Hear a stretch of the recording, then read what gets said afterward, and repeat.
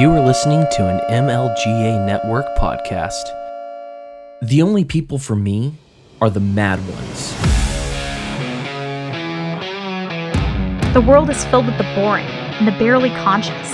The misery loves company. But we don't have to live this way. Jessica and I are here to talk to those the system rejects, to radicals and thought criminals.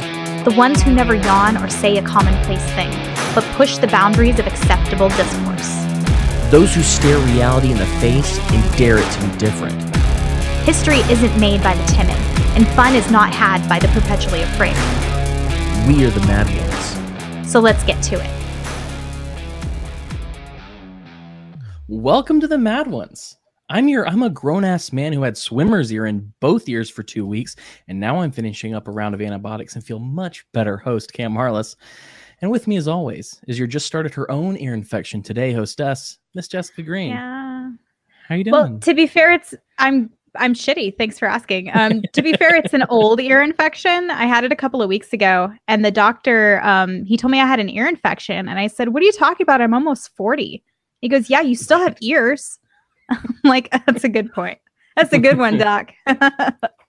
Well, what I thought was cool was in our last episode with Kim, you talked about your story about the beef jerky with Righteous Felon.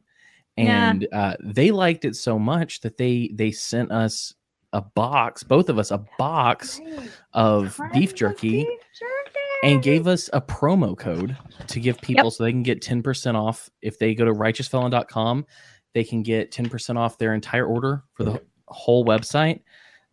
Mad Ones is the thing. But I thought it would be funny because I got the voodoo chili. My wife said voodoo child. I don't know. It's voodoo child. Yeah, she's right. I don't understand that. So it lost on me. It's like from Louisiana. I don't know. Okay. I don't know. She's right, though. It's spelled the same thing as Chile, the country. It's child. But this one has Carolina Reaper in it. And I thought it would be really funny because I'm apparently masochist to get the Carolina Reaper beef jerky and eat it at the beginning of the show. And you can watch if I die. Sound good? Yeah, that sounds great. Awesome. I'm not going to help you in any way. Well, I don't think you could. I'm not going to be able to help you in any way. Not that I wouldn't help you. But before I do that, I did want to introduce our guest. It's a returning guest, one of our favorites. Joining us tonight's one of our, as I just said, favorite returning guests, a personal friend and a friend of the show, a musician, a dirty leftoid, a podcast host, a father, a colonizer, a punk, and the perfect mixture of toxic masculinity and toxic femininity. And that is both terrifying and exhilarating. Mr. Nick Pecone of the Misfit Family. How you doing, Nick? Hello. So, in perfect Nick Pecone fashion, I have to start the show out by correcting some things. So Voodoo Child is actually a reference to a song by Jimi Hendrix. By Jimi Hendrix, and possibly, if you're from Texas, Stevie Ray Vaughan. Stevie Ray Vaughan's version actually might be more famous at this point in time. Well, the cow looks like Jimi Hendrix, so that was my good. That was my guess. All of the characters on the Righteous Felon beef jerkies are people based off of people who have like been famous prisoners. So this one, it's a dill flavored one. It's Nelson Mandela, and so it makes sense that it would be like a Jimi Hendrix thing. So we've got one child molester, two child molesters. What are the other bags? Let's see. Maryland Monroe. Ancho Vila. I don't have the whole box hot shit on me. This hot shit right now, and let's see if I die. I want to see if you cry at the very least. I hope so. If it doesn't cause you a little bit of pain, I'm going to be disappointed. Not because I want you to be in pain, but it's a Carolina Reaper. Like, it should cause you a little bit of pain. Okay, so I shouldn't. This is how you talk with my mouth full. I'll tell that in a second.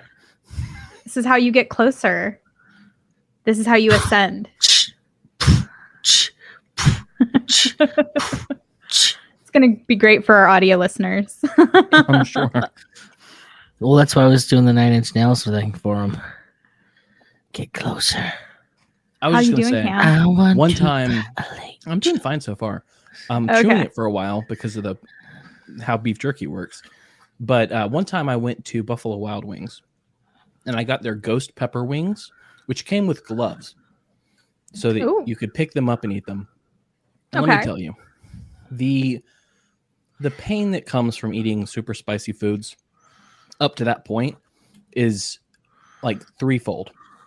You have the initial pain, which is in your mouth, and then you have the stomach, the sour stomach, for a day or two. Okay. Accompanied with the exit, because the capsaicin, I'm not sure how to say that word. Capsaicin. It doesn't fully digest, and so it hits your ring of fire on the way out. The second harvest. This is pretty hot. That's pretty good. He's getting sweaty. I sure am. So Cam is. Go ahead. Speaking of corrections, this is kind of what this episode is about. Not that Allie did a bad job talking about postmodernism, but you studied it. We learned some stuff from her, but you were like, I have studied this. There are some things I want to explain to help you understand it better. I wish it wasn't like 6 months ago. I can remember all the things I was thinking about at the exact moment. It was like a month ago. Was it? It's been a long month for me, let me tell you. Yeah. Well, if I remember correctly, like I think I also said that she's the closest I've heard anybody get to actually explaining what it is correctly. Okay. Which I was excited about. I don't know how she, because you and me were kind of. I was giving you the Cliff Notes version of it when we were actually while I was listening, because I was at work listening. Mm-hmm. I'm going, hey Cam, so this is what she's saying, but this is probably more accurately what it means. So I guess the way I come at this is I studied phenomenology in college, and phenomenology, I guess, is technically different than postmodernism. I've had people try and tell me. I mean, you're still reading Derrida and Jean-Paul Sartre and all of the same people that make up the stuff, but I don't know. I don't know why it's different. But for me, the whole core of postmodernism, it centers around what it actually says and the way people take it to mean. And you have people like Thaddeus Russell, I think, who take it to mean. They take it to an ought place. When it's just an is place. So the idea in phenomenology, which is then taken place, this is like the basis of all of the modern, the idea behind all of the grievance studies things, is that you can never subtract yourself from from your perception of the world. Because the whole thing is based on perception. Now, if you can ever extract yourself from the perception of the world is always the world as you make it, because you're actively creating the world as yourself. Now, postmodernists will take the thing, well, if we can ever subtract ourselves from it, then we can never see the world as it actually is, which means that there is no world other than the one that I can see. Now, this is great if you want to go and break everything up and be like, oh yeah, so now if the only world is the world that I can see and you have to respect the world that I see, then yay, kumbaya. The problem is that that's jumping. It's jumping the shark, so to speak, because the world isn't necessarily, just because you can't see the world as it is doesn't mean it isn't there. Just try and believe that there is no truth. Is jumping over a whole bunch of hurdles, because whether or not you can see something is kind of irrelevant to its existence. Mm-hmm. You have to go get on the paywall. Michael Malice brutally slapped the shit out of Thaddeus in one of his episodes about this, and I love it. Nice. You have to go get in the You're Welcome like backlogs to get to see it. But his point was, it's the same thing. It's like that. Just because you don't see all the forces controlling the world, and even if you could, like, you can't subtract yourself from that seeing of them, doesn't mean they're not there. It just means you can't see them. Can I back this up a little bit? Just because I'm not a philosophy student by any stretch of the imagination. I'm coming to this from a really simplistic standpoint. I learned about postmodernism, the word itself, from Jordan Peterson. I started watching Jordan Peterson's videos probably about a year or two ago. I heard Jordan Peterson talk about postmodernism, and when he talks about it, he means basically people who don't believe that there is any kind of objective truth. And so that's sort of the perception that I've had of people in the I haven't read Derrida, I haven't read Sartre or anything like that. I've just known it as people who have no belief that there is an objective truth, which doesn't necessarily make sense to me because of things like, we have a, there's a number for gravity, for example. Gravity has a certain rate to it. We know what that rate is. So obviously there are objective truths. Well, I would actually say, isn't your husband a physicist? He is. So I'm sure if you were to talk to him, he would say, well, it doesn't never quite actually line up perfect. Gets close, and then you can modify the equation based on like some other subtle thing that interacts on the thing. That's why I love getting into the philosophy versus religion debate with people, because they're both doing the same thing. They're both ways to explain and order the world around you in different ways. But that wasn't my point. But we have technology that operates on this evidence for these scientific concepts. So it's not as though they don't hold true. Oh, I mean, and I'm sure you could go and find God's evidence that he's left for plenty of things in reality.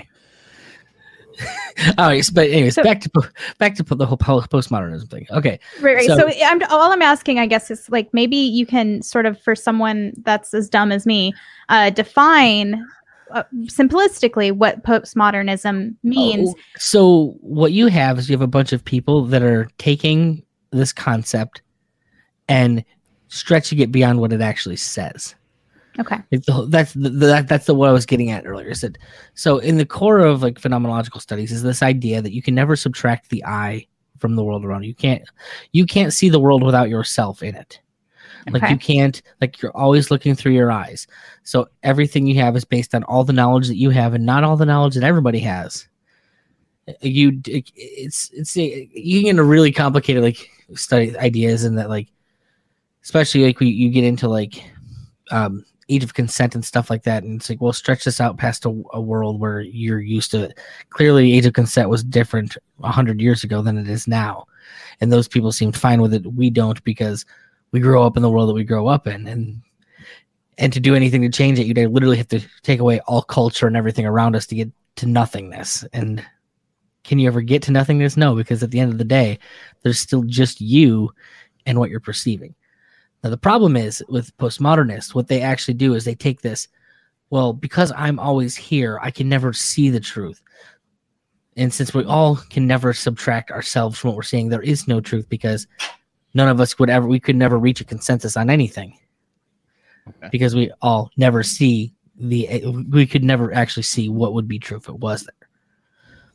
Now, that seems like one hell of a claim to make from... Mm-hmm. I can never see something to it just doesn't exist. And that is what the whole postmodern thing is doing, is taking this perceptive idea and like stretching it way beyond what it means. Maybe. Okay. So the question maybe needs to go a little further back than that for me. How can something, if we are always constantly sort of modern, we're modern to ourselves in the moment, we're the modern age to ourselves, what makes the philosophy postmodern? How are you ever getting post of what you are? Well, so you're thinking of modern as a term and not as modern as a particular philosophical way of thinking. Okay, so it was a specific school of thought that was called modern philosophy. Like you have ancient philosophy, modern philosophy, and then you go to postmodern philosophy. Okay. Postmodern, the reason it's postmodern is because they started kind of picking at the things that everybody else took for granted. Now, that's like the thing that I personally love, and it's why when Thaddeus is right, he's 100% right when he says that every libertarian out there should love the idea of postmodernism, because the idea is you don't take for granted anything. You don't take as given what authority. Like authority is something that you kind of have to define for yourself and allow people to be authority over you. They don't just get it; you have to earn it. Okay. To get into like the specifics of the history, that would be getting outside of like my depth and scope of knowledge, because like primarily the stuff that I was really interested in philosophy was ethical theories, and how I stumbled across the whole phenomenology thing was like, this sounds like a really cool Pink Floyd-y kind of philosophy class. It was the hardest philosophy class I ever took in my life, by the way. Okay. So in our episode with Allie, kind of the main thing that I took away from it was that it's essentially postmodernism is an epistemology. It's a question of how do we know? And I remember you kind of went through the self and trying to take that out of the equation, or you can't take yourself out of the equation, and that everything's kind of built on agreements between people. But that was, I think what your problem was, if I'm remembering correctly, was that it kind of jumped into the conversation of ought, kind of like when I talked about egoism and a touch, is the idea that this is what ought to happen.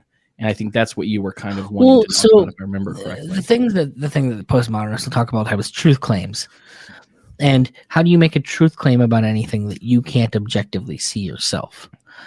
And if I make a truth claim based on what I perceive versus you make a truth claim on what you perceive, well, they're going to be at odds by nature of just we don't see the same things. And so if that's the case, then there is no truth between us that we could ever reach consensus on. And that to me is like, well, but there's certain aspects and certain parts that we're all going to kind of see, even despite being here. And maybe if you don't see it exactly the way I do, but these other 300,000 people do, well, I'm sorry, your perception is probably is even less seeing something more or seeing something correctly than we are. It's the idea of, if you start like perception is so weird, because if you start like even at the basis of it, the idea that we can talk is the biggest miracle that's ever happened. Like if I say the word dog, all three of us can picture basic idea of a dog. Wishbone. Well, that's not at all what I was thinking of, because I was thinking of a Rottweiler. What were you thinking of, Jess? It's okay. My name was supposed to be Jennifer, and everybody calls me Jen. It's really weird. I actually imagined my dog, who's a black pit bull. Exactly. So how the fuck do we ever reach a consensus in what we're talking about? How does any meaning transfer between us when we can't even see the same thing? But somehow we all knew what the word dog meant, despite having completely different ideas of what dogs are. Okay. We still imagined something that was basically the same species. We saw absolutely 4 legs with a tail, with a waggly tail. We all kind of know what a dog is. So even if we imagine something slightly different from each other, we did imagine the same thing in essence. And how simple was the concept I gave you? I gave you dog. Right. Now, let's take something and say courage. Okay. The cowardly what dog. Does the word courage mean? The cowardly dog. Yeah. That's actually funny. But take an abstract thought, and what does courage mean between the three of us? I mean, I suppose that is a little harder to define in such a way that everyone agrees on what courage is. But guess what? We all kind of do. We all come up with different ways we define it. So there's a sense-making thing that we all do naturally anyways. And these people just kind of want to say, yeah, but that's not important because this is the way I see it. That's just the way it is. I'm going to stay in the world that I live in, and you can stay in the world you live in, and pretend that we don't ever have to cross paths. And that's stupid. Like, that's why, like, anyone who's ever talked with Thad about this, it's like, well, I act as if there's gravity because it seems to fucking be gravity. Like, the plane's not going to fall out of the sky because whether or not I can see the gravity for all of human history, and guess what? I guess it could change, but to pretend that's like some great thing is just stupid. Well, Well, that's what I'm talking about as far as the reason I mentioned gravity when I bring up postmodernism is because the planes do stay in the air. We all know that if we leave our house by our second floor window, we're going to fall to the earth and break our leg. That's why we leave by the front door instead of the second floor window. We can't just postmodernly decide that we can leave out our window and then walk through the air, as far as I know. Well, and that's my point. Like the people that we guess would call themselves postmodernists, they're taking what was a really good idea, which is a good. Like people don't understand. Like they get this sense of like, oh well, once an idea's happened, we have to see everything from our perspective in regards to the idea.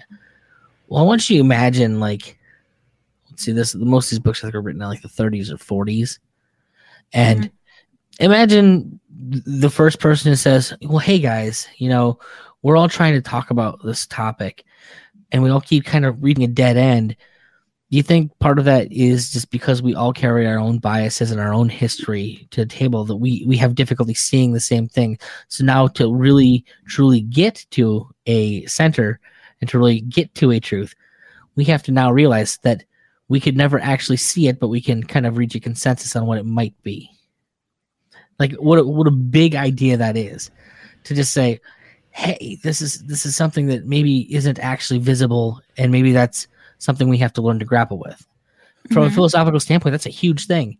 Like we're all assuming for the entirety of human history that there's some type of truth that we'll objectively be able to see. Would you say that postmodern, because a lot of times when people hear the word philosophy, they're not thinking about epistemology, which is the ability to know.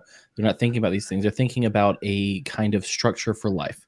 They're kind of thinking about a way to think about things. Would you consider postmodernism to be a tool rather than a mindset or like a life philosophy? Because that's what it sounds like to me. It sounds like skepticism. It's basically a codified reason for skepticism.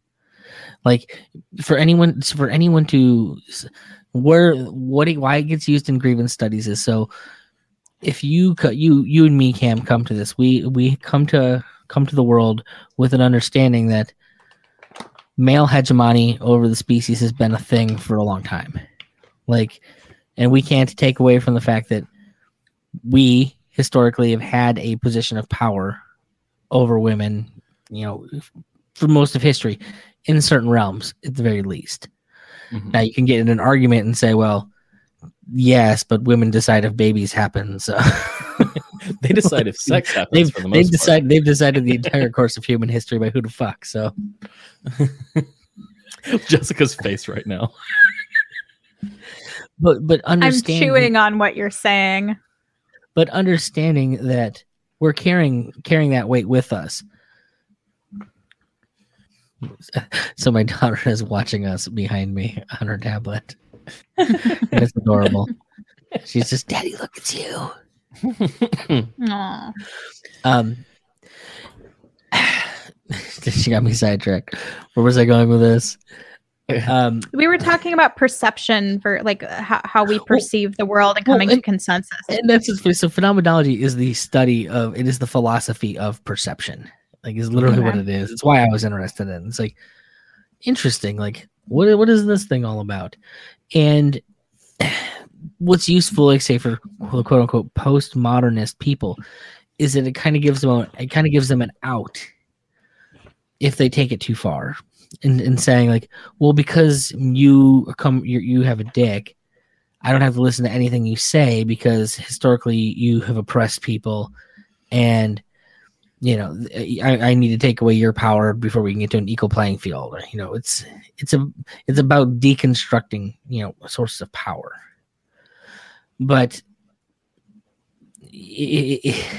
it's not a neat and clean thing, and they want it to be. The bottom line is, okay, we can take away my power and the fact that I come from that, but does that simplify and take away agency from women historically? Like, and now we take that cross section on how does race factor in this? How does which child in the family you're born affect all this? It's far too complicated to deconstruct the whole fucking thing. Like the web would be insane, and no one could live their life doing it. Right. But having a key insight that we can say, all right, well, I'm going to come into this conversation understanding that I'm going to see things a certain way, and that's going to shade them will help me better understand where someone else is coming to a conversation from. And then it gives us more room to meet in the middle and say, well, hey, since I come from this place and I see things this way, maybe it's fair to say that I'm kind of pushing in one direction more than is necessary based on what my personal history is. And maybe you're trying to push things. So when we try and meet in a place in the middle, this kind of makes more sense than anything. It kind of squares with both of our personal histories. And so you kind of get a perception of, you get a sense of the more things overlap between you, me, and Cam and everybody else on the earth. Granted, you're not really seeing the truth because it's just kind of this thing that everything has in common, but the thing that everything has in common is probably the truth. Okay. So do you think truth is derived from consensus? Absolutely. Now, let's say the truth that we would operate through life as, yes. Okay. Because how would you get to actual truth other than through yourself? You can never take the tool out of it. So the only real way to reach a truth is to kind of see where everything kind of coincides between you and everyone else. And it may not be the whole truth, but it's part of the truth. And it can lead you to the truth.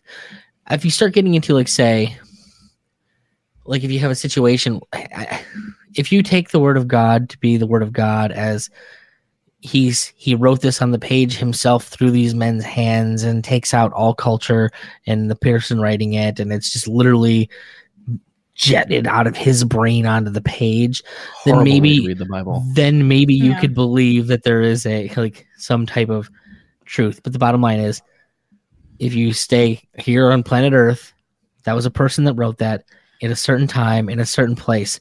And so when you read anything, you have to understand that, well, this is the context of where this was written. Now there's a context of where I'm at. All these things have transpired since then. This is what the language would have meant back then. What is really being said here? And that's a whole lot of people with their own personal shit and like the world's own shit at that point, coming to agreements about what things are supposed to mean. So what happens when the world goes mad? When we see people who are definitely choosing to believe things that have not coincided with what the majority of humans have believed for most of history. And if those things have been good for our survival and now are suddenly being thrown out, would it not matter that whether most people now agree with them or not, that they're not conducive to our survival? If they're not conducive to our survival, then how can we arrive at them as truth?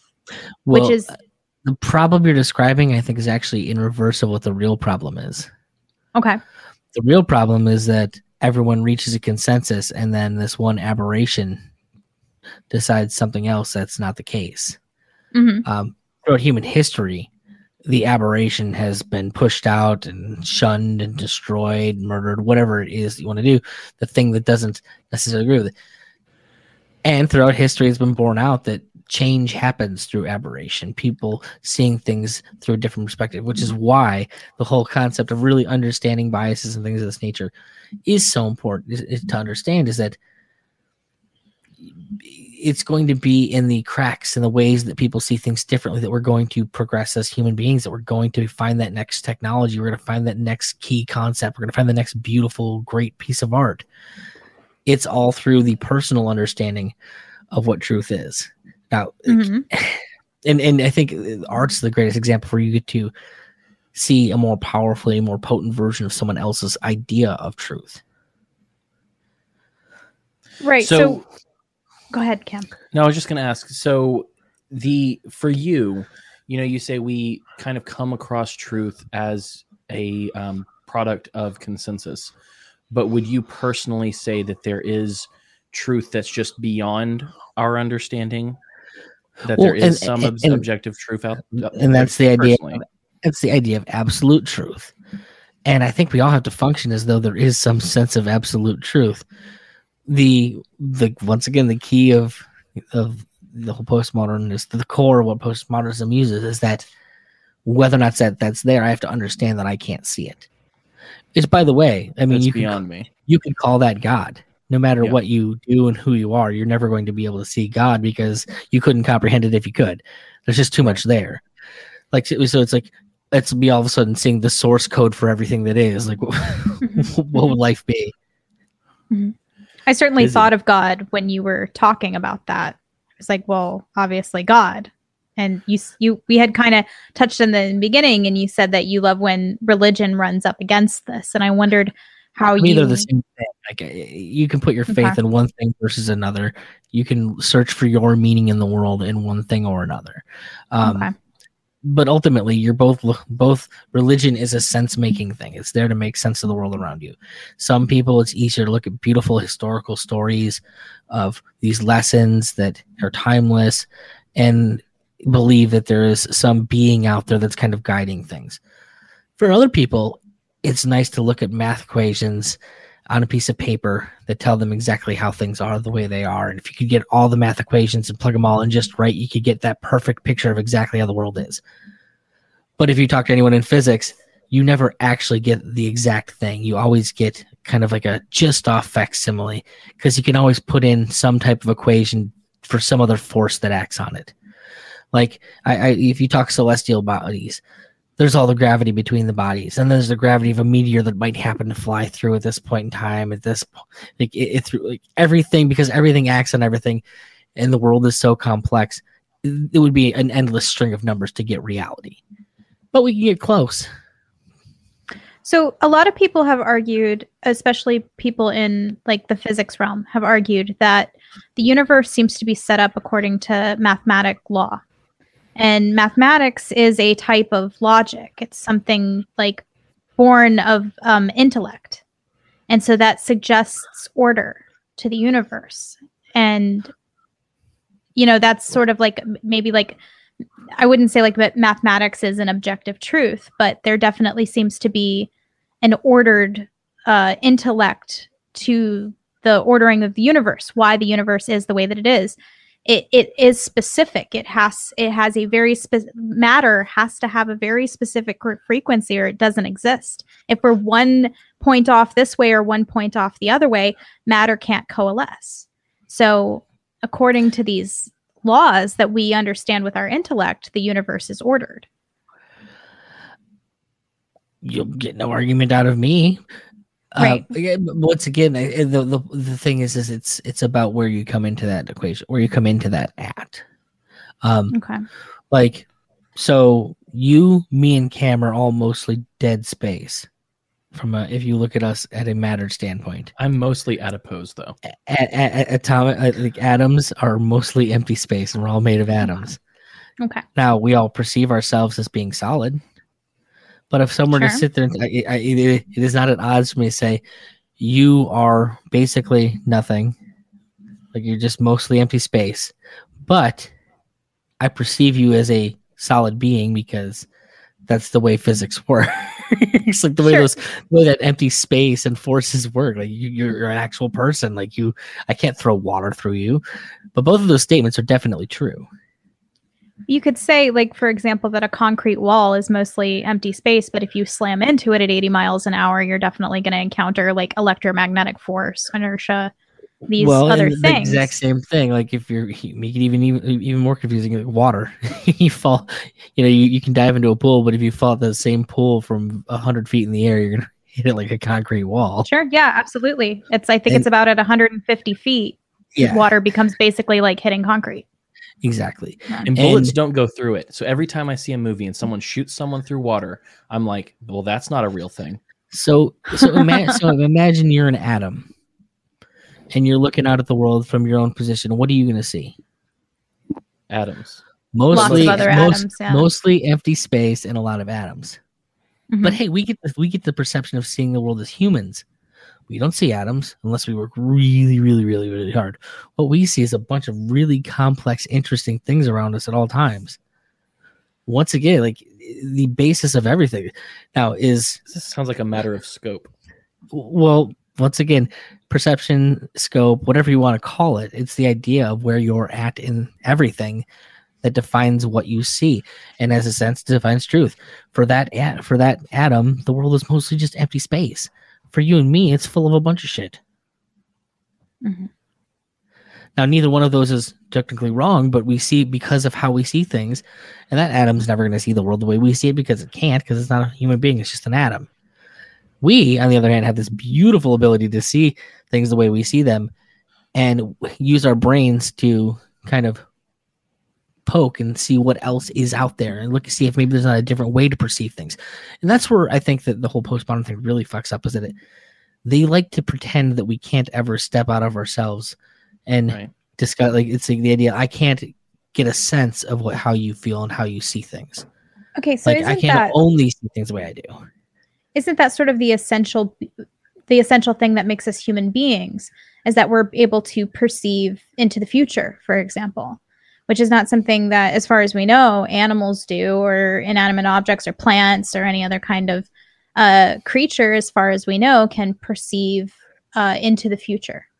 And which is something that we do all the time, and we perceive into the past. And I would never personally make that claim, because plants can do a lot of wild shit. Well, and squirrels collect nuts for the winter. So, I mean, like, there are these things that how much of this is human-centered logic? Do you think that squirrels are collecting the nuts for the future because they're seeing the future, like they're seeing their future unraveling before them, or that they have a base instinct that tells them to collect nuts together? How do you know what you have isn't a base instinct? Yeah, and you fancy it up with a bunch of other shit. Fancy it up. Yep. I mean, we're fancy. We are fancy. That's true. Yeah, I mean, I don't know. See, that's the thing. Like, we can't know that for sure. But there seems to be a unique quality in human beings that doesn't necessarily seem to be borne out in other animals. Well, you just said something that to me exemplifies exactly why I think the whole postmodern thing and the way that it works is just so stupid. You said, well, you're right. We can't see that. But guess what? We all act as if we have an understanding of what it's going to be in the future, because we've kind of agreed that, well, maybe I can't see it, but it seems to make sense that this would be the case. And we all kind of go to that place. Okay, but isn't that at its very nature the way that science is conducted? Like, we have to collect data, fancy like a date night at Applebee's. The very first step in science is to collect observations, to put data together, and then use that data to make suppositions about the world, and then we test those suppositions. Okay, and how about this? if we cannot disprove the supposition, we have an evidence-based trust. Well, you never say that anything is proven. You only say that it has failed to be disproven. I agree. Yeah. You have a lot of trust in a lot of different things in there. A lot of people finding, so like, which side of the line you choose to pick when you're taking a measurement of something. Like, say you're looking for distance, and well, where are we at here? Am I at this side of the line, or am I at that side of the line? That could be entirely based on how fucking shitty the person doing the measuring had as their day, and where they started. Like, where do you put your start point? Is it here? Is it, do I line the beginning up just before, or measuring tools is, I guess, what they say. The way that the person using the tools uses the tools already acts on what that's going to do in the future and how that information is going to be used. Once again, you can never take out human action and human error from the being of something. And then even if you have that number, here's a good idea on what numbers mean perceptually. 800,000 people have died of a particular disease. Some unnamed disease. Yeah. This sounds awful, right? Until you look at what a percentage of the population that is, and you're like, oh shit, why are we worried about this? Right. All based on the same number. We're seeing the same thing. But how we feel about that number changes very wildly the implications that number has in reality. And what is the truth of that number? We're both seeing the same number. But to some people, the truth is that the world is ending. To others, the truth is, well, this is just a day like any other. And Now, I don't think that our brains were meant to conceptualize, like, for example, 800,000 deaths, far flung as they might be all over the globe. I don't think we're meant to, like, conceptualize everything that's happening all at the same time. Like, you could never fit it into your brain to have this totally accurate perception of the world. Like, you couldn't perceive an entirely accurate perception of the world. So we do accept a certain level of what's the word I'm looking for? A certain level of error, give or take, plus or minus 0.001, depending on whatever we're looking at. But at the same time, we still trust that the principles of lift will work when we get into an airplane, and on that 0.001 unless you're chance, a postmodernist. Unless you're a postmodernist. Well, yeah, but I mean, at the same time, thousands of planes fly around every single day. And we pretty much know that if you take an aircraft and you put it at a certain speed and it's the right shape, it'll lift up into the air. So and you have to... And the sun's going to rise again tomorrow. Unless an asteroid blows it up tonight. And, well, technically blows it up a couple light years ago. But... Well, it's like there is something to be said about, like, what you said about humans being able to understand large numbers or large quantities of, or even time. Because I was talking to my son the other day, and he's so stoked that he can count to 200, and he's like, Dad, how high can you count? And I was like, well, if you can count to 100 and then you can count to 1,000, I mean, it's all the same thing. Just did over and you over. Use base 10 in that conversation? I would always use base 10. Just say, hey, son, it's all about base 10. But he was like, I'm going to count to 1 billion. And I was like, you better be prepared to be doing that for at least the next 32 years. But probably more, because if you're saying them out loud, there's just no way that would be 1 second per time you say a number. And he was like, wait, 31 years. I was like, there's a good chance that, well, no, not a good chance. I'll probably still be alive then. But like, old time life expectancy, I would be dead by the time you counted that number.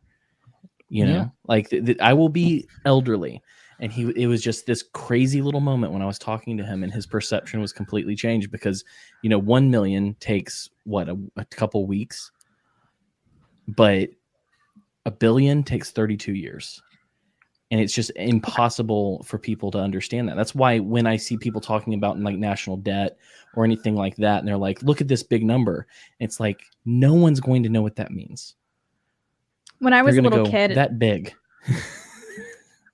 When I was little, and I remember asking my dad a similar question along the lines of, how high can you count? And he said, as high as you can count. And then I add 1. And that was just kind of like, oh, it never stops, does it? Like the addition of numbers never stops. So are we going to get into like the degrees of infinity? I couldn't even speak on that. Yeah. So, okay, let me see if I can kind of conceptualize what we've been talking about here, because I'm like a dumbass coming into this conversation. I'm just trying to understand the concept. So what we're saying is that it's impossible for a human mind, no matter how educated or how many numbers or how many measuring tools it has, to actually perceive an accurate picture of the universe. And if we agree that we can't perceive an accurate picture of the universe, then we have to acknowledge the level of error, not only in our own minds, but each other's minds, and arrive at consensus that we can both agree on to have any definable truth. I don't like the word error. Okay.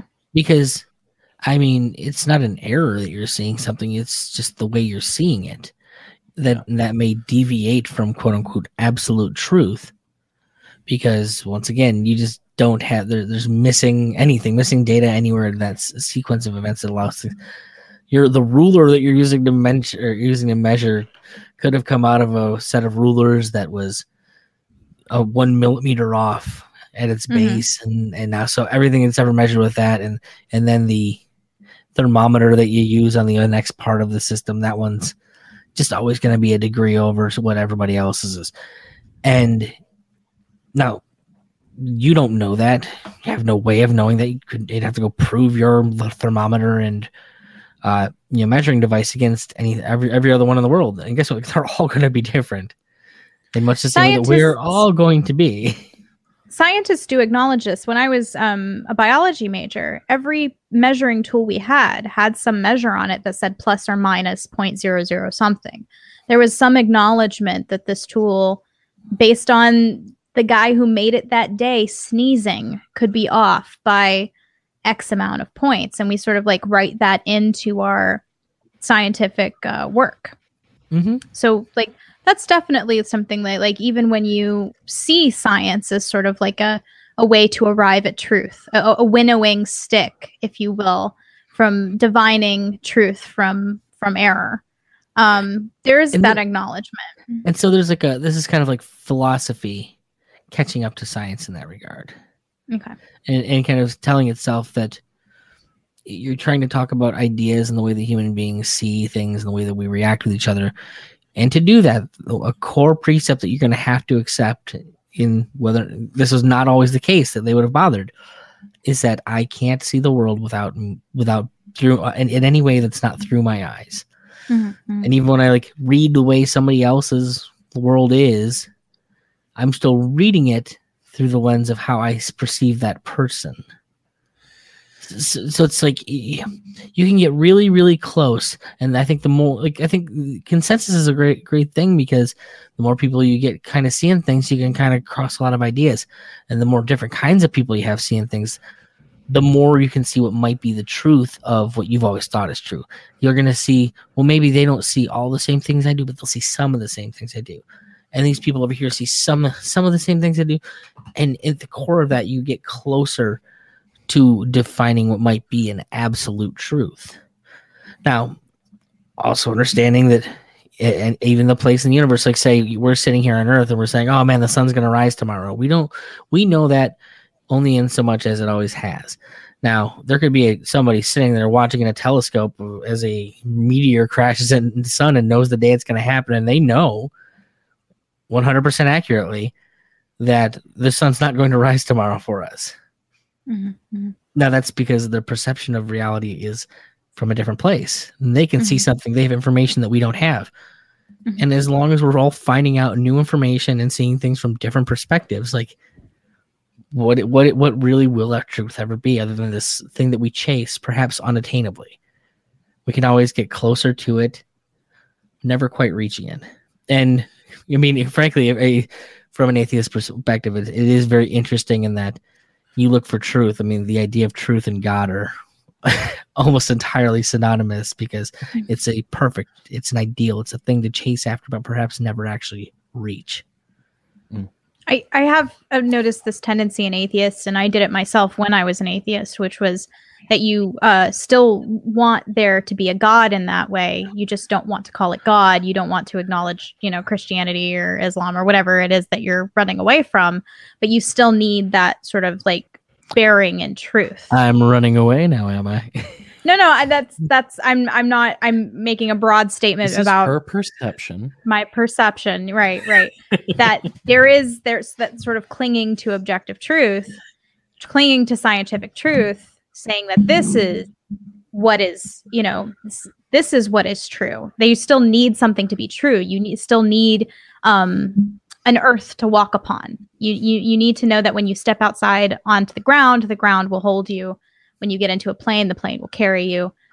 Whatever those things are, you still need that. You need your reality to hold together. And even if at some point the sun will explode in the sky, which, as far as we know, it will at some point. Yep. You still need to operate in your life day to day with the presumption that the sun is going to rise tomorrow.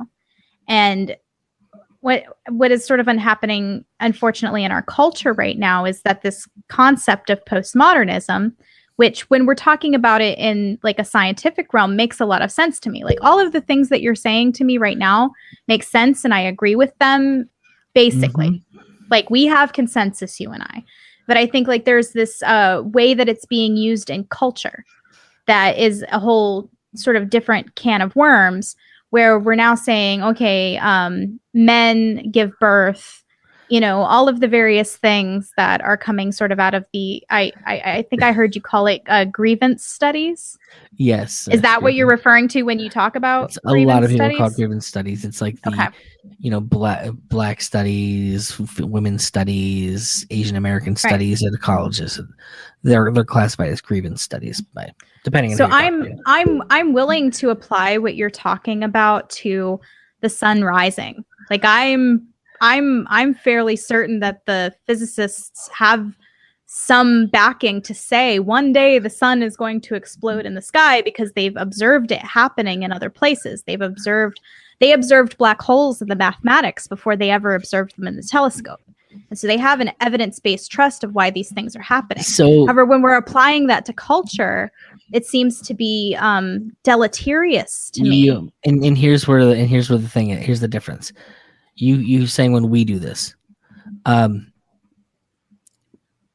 what good are really advanced tools in astrophysics to you or me in most cases? Oh, useless. It doesn't mean that I observed a black hole in mathematics. I have never observed a black hole in mathematics. I have a thrust here. That's my point. Yeah. So I was just going to say real quick, the idea of observing black holes in mathematics, that makes no fucking sense to me whatsoever. Oh, we'll get Kevin to talk to you about it. That means you were taught math wrong. It's trust me. I found a black hole and some numbers.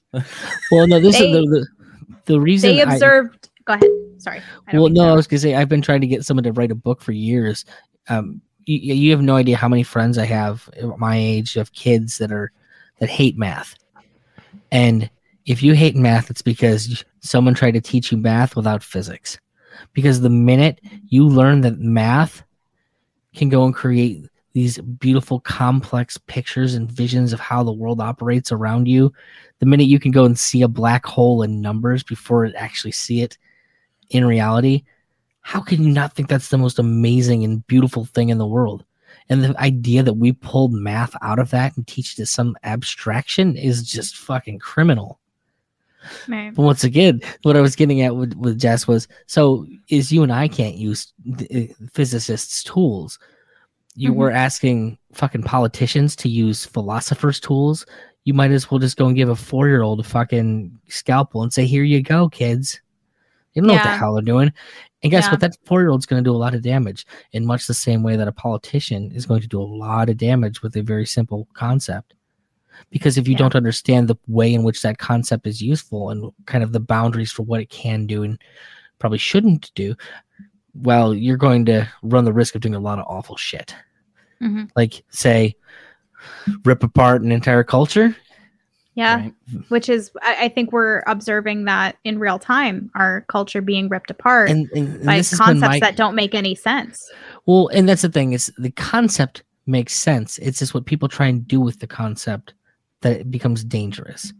Like, at the end of the day, understanding that you and I see the world differently and have different viewpoints, and that's going to change how we relate to each other it's a very, very important understanding. Now, sure, taking that to say that we can never come to an agreement on anything because we'll never be able to see the world in any meaningful way together, which is what they want you to believe. The whole point is the way it's being used now is they want you to think that you can't ever see the truth. You can't ever. So it's just, we're going to beat each other up with our own worldviews forever. But we know that that's bullshit. Like, humanity's been agreeing and creating consensus on things forever. So of course we can do that. Even to the point where these things are beneficial to our survival. We're talking about the way that culture is ordered, not just here. Every culture on the planet has some things about it that are commonalities that run true through most of the cultures. And they've been ordered that way because they're good for survival. Even if you take God completely out of the discussion, we say that, okay, at the very least, these things are ordered the way that they are because they benefit human survival. And now we're taking that and throwing that into the wind and saying none of this applies because some of it has been used for oppression. Some of it has been used for evil. And sure, some people have, used power structures for their own benefit. Like, that's like, again, one of those things that I think is like maybe I don't want to say a universal truth, but like it's something that most of us have consensus on, that people will abuse authority if they're given it. So, you know, we're throwing out the baby with the bathwater, and it's concerning. And I see why people turn around and say postmodernism is evil, because it's taking the order of our culture, turning it on its head, and not in any kind of like innovative, actually progressive way. Well, how about this? It's like people in the 50s watching black people move into their neighborhood and going, "Oh, the world's burning down around us," and well, it's not really what's happening. It's just your perception of what's happening based on you saw one black person do something terrible one time. And that's unfortunately what we have is we have a bunch of fucking crazy people taking ownership of something and trying to destroy the world around them. Well, they do that with science too. Look at all of the different ways the world was going to end over the past 30, 40 years, 100 years. How there was going to be a new ice age. Now it's well, no, there actually is going to be a new ice age. No one's ever actually floundered on the ice age thing. That's really happening. Well, but the timeline. Well, and year 2000. And that's the thing. Now, science has never actually wavered on any of that. But since you were told science by fucking politicians and journalists, they kind of decide what the science is by the time it gets to you. If you actually go and read the, what is it, the LPCC or whatever the study is. I used to, back when I was doing an environmentalist podcast, I used to be better up on it. Science doesn't change much on this. People's perception of it changes. There will absolutely be another ice age. I think that from what we can tell, there are cycles. But we're running into a grand solar minimum right now. Yeah, right. I've heard of this. Yeah.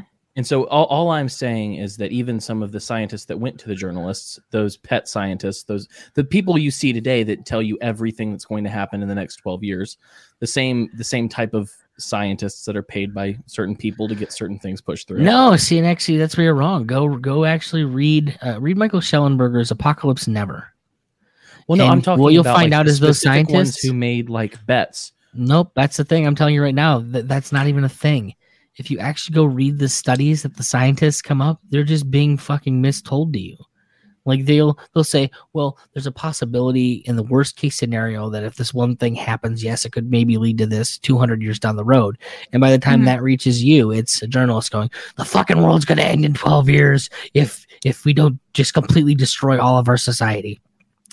Now, the reason that's what happens is because, well, you could get conspiratorial, but just go look what the UN has wanted to do for 60 years. Go watch an episode of Captain Planet and tell me how you were indoctrinated as a child. I wasn't allowed to watch Captain Planet. Why? Because it was environmentalist bullshit. Oh, if you guys, have you never watched me and or listened to me and Ben from Run Your Mouth Coffee do our deconstruction of the episodes? I have not. No. I think we got like 8 or 9 episodes into the series before we kind of both let life get in the way of podcasting.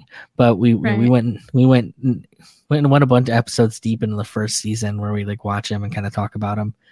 And oh man, watching those things as a near 40-year-old man, looking at the shit they were trying to tell us kids. Wow, it's amazing any of us are able to live in reality. When I was a kid, I thought the world would be over by now. I thought like we would have destroyed the planet, the forests would have all been burned down. And like the truth is, if we stop using fossil fuels, that the forests would be decimated like overnight. Because that's the only way people would have to like heat their homes and feed their children. And there would be a lot more dead people in general. Because I mean, plastics do a whole hell of a lot for the world. Mm-hmm. And meanwhile, while you're having this stupid conversation about particles of, dust in the air, you're not talking about soil erosion and how all of our arable farmland is being completely destroyed. Mm-hmm. Mm-hmm. You're not talking about how we waste acres upon acres of arable land as fucking yards.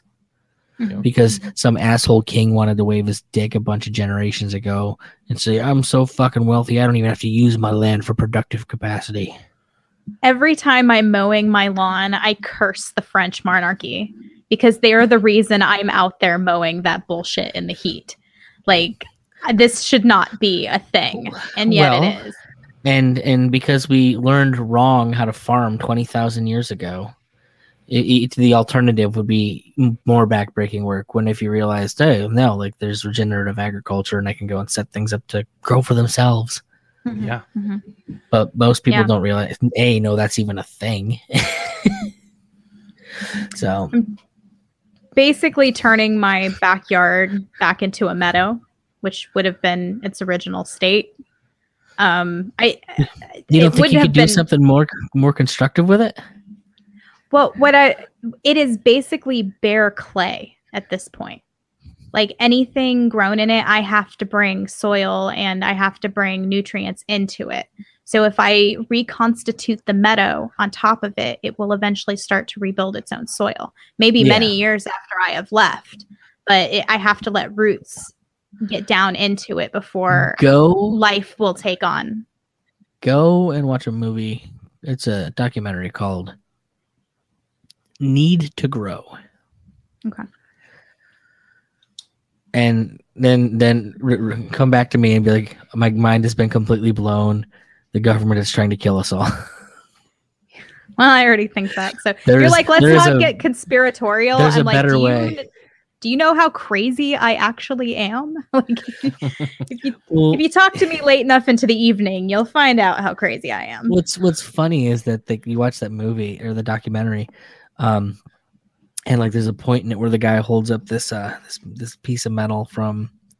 I actually showed this to some friends, new friends of mine the other day, and I'm like, go watch this documentary because there's gonna come a point, and he's like, I actually showed them the building that 2/3 of the way through the documentary, the building burns down for this thing that the guy, it's a green powerhouse, and it is basically it's a way to hypercycle regeneration of soil and plant nutrition. It basically goes through and does at rapid speed what nature is going to do anyways, and the whole system's combined of like this giant building that grows algae in it. It's full of water, and then this incinerator that burns up like scrap wood and things of that nature. It burns up earth material, and so it does this, and it only has one waste product, and this waste product is enough electricity to run 150 homes. Wow. While making your land's nutrition fucking skyrocket. And 2/3 of the way through the movie, it burns down. And you're looking at this incinerator completely intact next to a building that was full of algae and fucking water. And that thing burned to the ground. And the guy who's like in charge just picks up this piece of metal off the ground. He's like, it's weird. And the guy's like, well, what's that? I was like, well, I mean, this was designed to, take the effects of an engine. Like it's a piece of metal that's melted that was supposed to be able to take like actual engine propulsion temperatures. Yeah. And here it is melted. So how the fuck did this giant room full of water just fucking explode and burn to nothingness like in an instant? Are you familiar? While the generator next door, while the incinerator next door is untouched. Are you familiar with the Back to Eden process of gardening? Yeah, actually, I was watching John Prigioni. It's a YouTuber. He was doing. I know about John. Dump a bunch of freaking wood in the backyard and let it do what it's going to do. So that's the process that there's a documentary called Back to Eden, and it's a like maybe 2 or 3 hour documentary about this guy Paul, who I'm pretty sure is still alive, but he's quite old now. And his entire process for the way that he gardens on his property, he took from the Bible, and says that basically the Bible is telling us how to be regenerative with our soil, and instead of stripping everything off of it, each grow process should add more nutrient content back into our soils. And he does that with wood chip. Like basically, so I took this on, I watched this, it hit me like a ton of bricks, and I did all of this in my backyard, and my backyard is a wildflower meadow right now. And Now, it started with wood chips.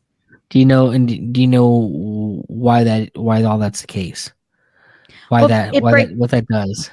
It adds the carbon, the carbon materials that break down, and then the mycelium and all of those combinative processes get together to create the soil. So the clay is part of it. The clay is already there. The clay is the raw other earth. Stuff back into it. Yes. So you got to get the other stuff. So it's like not just wood chips, it's the growth of the plants. It's the growth of the microbiome. It's the key. That thing that we all talk about, your gut biome and your guess what? All the little critters are really fucking important. And guess what? Industrial agriculture doesn't take into consideration the little critters. Right. And I mentioned earlier, like you were asking me about, I think animals and plants or whatever. And I said, well, I'm not choosing any one of those. Which one's the smartest one? Because plants, when you start getting into like the mycelium network, and you're watching something happens here affects like the way trees are growing 500 miles away because the mycelium network is like a giant neural net between here and there. Yeah, man, I'm not willing to say that plants might not be the most intelligent thing on the planet. It's like a brain literally the size of the planet when you grow all the mushrooms together. So, I was trying to do broad strokes purposes, but I've seen a lot of the information that you're talking about. For example, how older trees will shunt nutrients to younger trees. And, there's a lot of things. I mean, I don't want to get too wacky with it, but that, what was that movie? Fern Gully in Space. I love Fern Gully. But it was My name is Batty. My logic is erratic. But what's the one with the people, the blue people? Avatar. So a lot of the things that they talk about, the way that the trees communicate in Avatar, actually came from some papers that a biologist did when she was studying redwood trees, and how the redwood trees would sort of like communicate under the forest floor through the use of mycelium, which is basically like mushrooms, fungus. And so they're able to like I was saying, shunt nutrients from the older trees to the younger trees, or trees that need it. If a tree is diseased, it can make sure that it's getting its proper nutrients or what it needs to also, if a certain bug is attacking a plant, it can give off pheromones that attract the predator of the bug that's attacking it. Well, if you want to get real wild, they've done studies that'll show, like, say you as a person are deficient in a vitamin, will show your plants in your garden actually overproducing that vitamin to try and interesting. To try and and maybe the reason you're deficient is because your body doesn't actually get it. So like the thing that you would think is, oh, well, I'm not getting the nutrition from where I'm at. Well, maybe it's just a problem in how your body treats the nutrition, because like I said, they've done the studies and seen, oh, you're low in vitamin K, and this particular, all your plants are having an abundance of vitamin K and like overproducing it for what they should. It gets real fucking wild out there. Yeah. and by the way, you can call that God. I would just call that the way it is. True, whatever truth is. I think we don't need to add a bunch of layers of old shitty cultures on top of getting to the core of what's there or what's not there. I don't know. Some of those cultures are not so shitty, and I think they've been extremely beneficial to our survival. Oh, even if you want to take the mystical element, the Mysterian, out of it, you could at least say that it's been very, very beneficial to. You'll get no argument here, right? But much like any other tool, at some point you need to decide: do I still need this particular tool, or is there a better tool out there? I think a lot of people have grabbed onto shittier tools as opposed to finding better tools, like postmodernism. That would be a wonderful shittier tool. Or at least a tool being used improperly. Yeah, well, then that's what's interesting to me is like all of the last few minutes have been very tangible, and I appreciate tangibility. I think that when we're having this conversation, I think that we're doing a lot better job, or you're doing a lot better job than most people who talk about postmodernism, because they don't know how to talk about it. They don't even know how to make it interesting, because they can't even agree on terms. It's like, I swear to God, I know it isn't this, but it's like, if you put an objectivist and a postmodernist in the same room and had them talk, it would be the most horrible thing to ever witness ever. Because objectivists, they are very specific about their definitions of words and how they don't mean the thing that the zeitgeist or the agreement of that word means. And then you have the opposite end, which is the postmodernist saying the exact opposite. Anything. It doesn't mean anything. Whatever. Can you imagine a more horrible conversation to listen to? Both are so irritating. That's true. Wait, so how are we setting this up? We're getting Thaddeus Russell and what's his name from the Ayn Rand Institute? Yaron Brook. Yeah, Yaron Brook. Let's get these two together.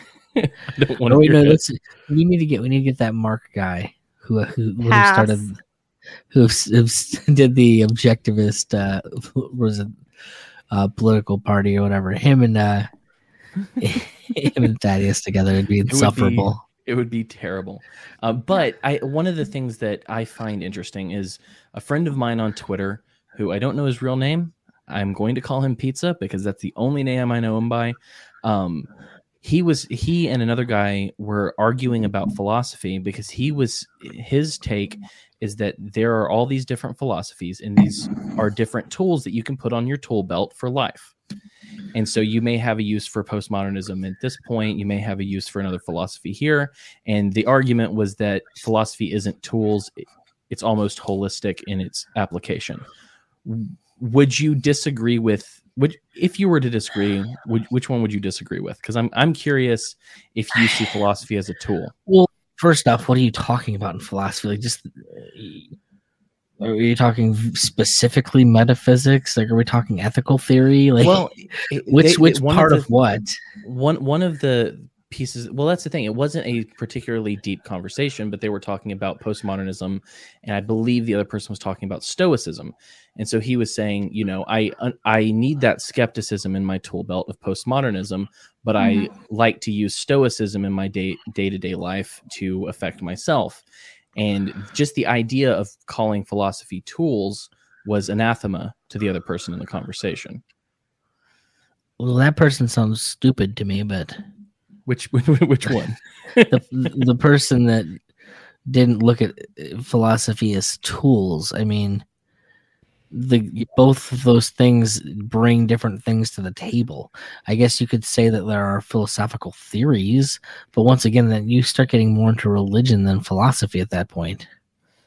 Like you I guess I don't understand how you can even say that. So you can say that, so someone with a utilitarian worldview versus somebody with a a Christian worldview are going to do very, very different things, and they're both philosophies, but neither one of those is affected by neither one of those specifically incorporates or doesn't incorporate postmodern theory. Right. Well, and that's like we were talking with Kim. What the fuck is this person even talking about? Yeah, we were talking with Kim in the last episode about stoicism, and there's a lot of push against people who are Christians and utilize stoicism. And in that, that conversation reminded me of that argument about philosophy being a tool. Okay. Because really, obviously, they seem so close to me. So the basics of most of my study in philosophy was in ethics. And I remember my intro to ethics in freshman year. And you'd have this girl at the front of the class who had answered every single question wrong anytime it was brought up. Because she's a Christian. In her worldview, the only thing that determines whether something is right or wrong is God. Completely incapable of looking at the fact, well, a lot of people don't even fucking believe in God, and they still look at things as right or wrong too. And how does that happen? Some people look at right or wrong as, well, the greater number of people get positivity out of this, and that's what defines it as right or wrong. Some people define it as, like, if there's an intrinsic value, let's say to a human being, and like their core precept is you're just not allowed to act violence against them unprovoked. these all construct what makes something right or wrong. So whether or not God does it is just one way of arriving at a right or wrong. And this girl literally was completely fucking incapable of seeing that you could look at the world in different ways. The only way right or wrong happen is through God. And what you're telling me right now is the same fucking thing. Some people are incapable of realizing that, well, other people have different ways of seeing the world. Bottom line.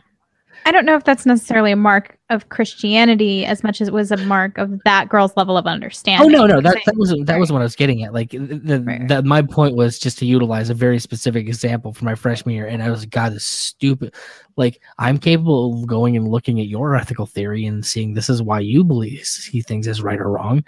How are you not capable of stepping outside of yourself enough to go, oh, well, if I were this person and these were the core values of my particular way in the world, then I would see things being done this way, and that would create right or wrong.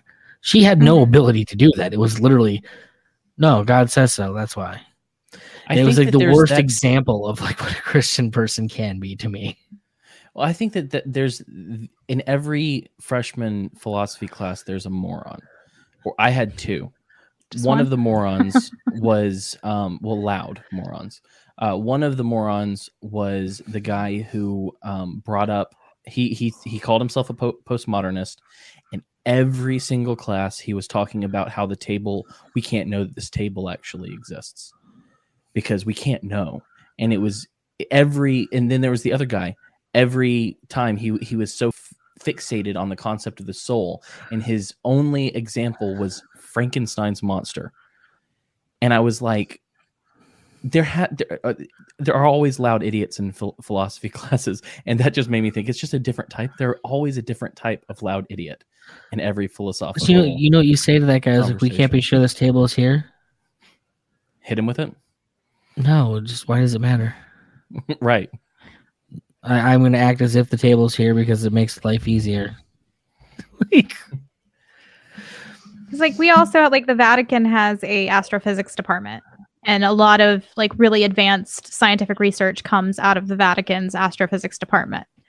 So it's not, necessarily like belief in God or belief that God is the source of. I didn't try to say that at all. No. I'm just sort of elaborating on the idea that like, yes, you can believe that God is the source of, right and wrong without necessarily letting it affect the idea that your worldview can be changed based on evidence. So to bring it back to what Cam was saying, I couldn't even possibly begin to understand who thinks that philosophy is a cohesive, like one cohesive worldview when there's so many different like aspects of philosophy. Like, by the way, are you an Aristotelian or I just think that the most important aspect of philosophy comes down to humility. And that's just kind of where I always land in conversations about philosophy is like, I don't have bad conversations anymore because I don't have conversations about it with egotistical buttholes.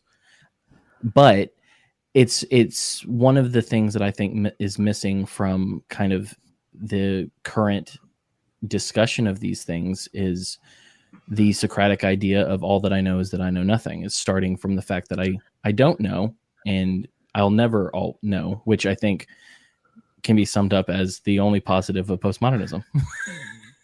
Well, also that you have the freedom to entertain ideas without necessarily accepting them as truths.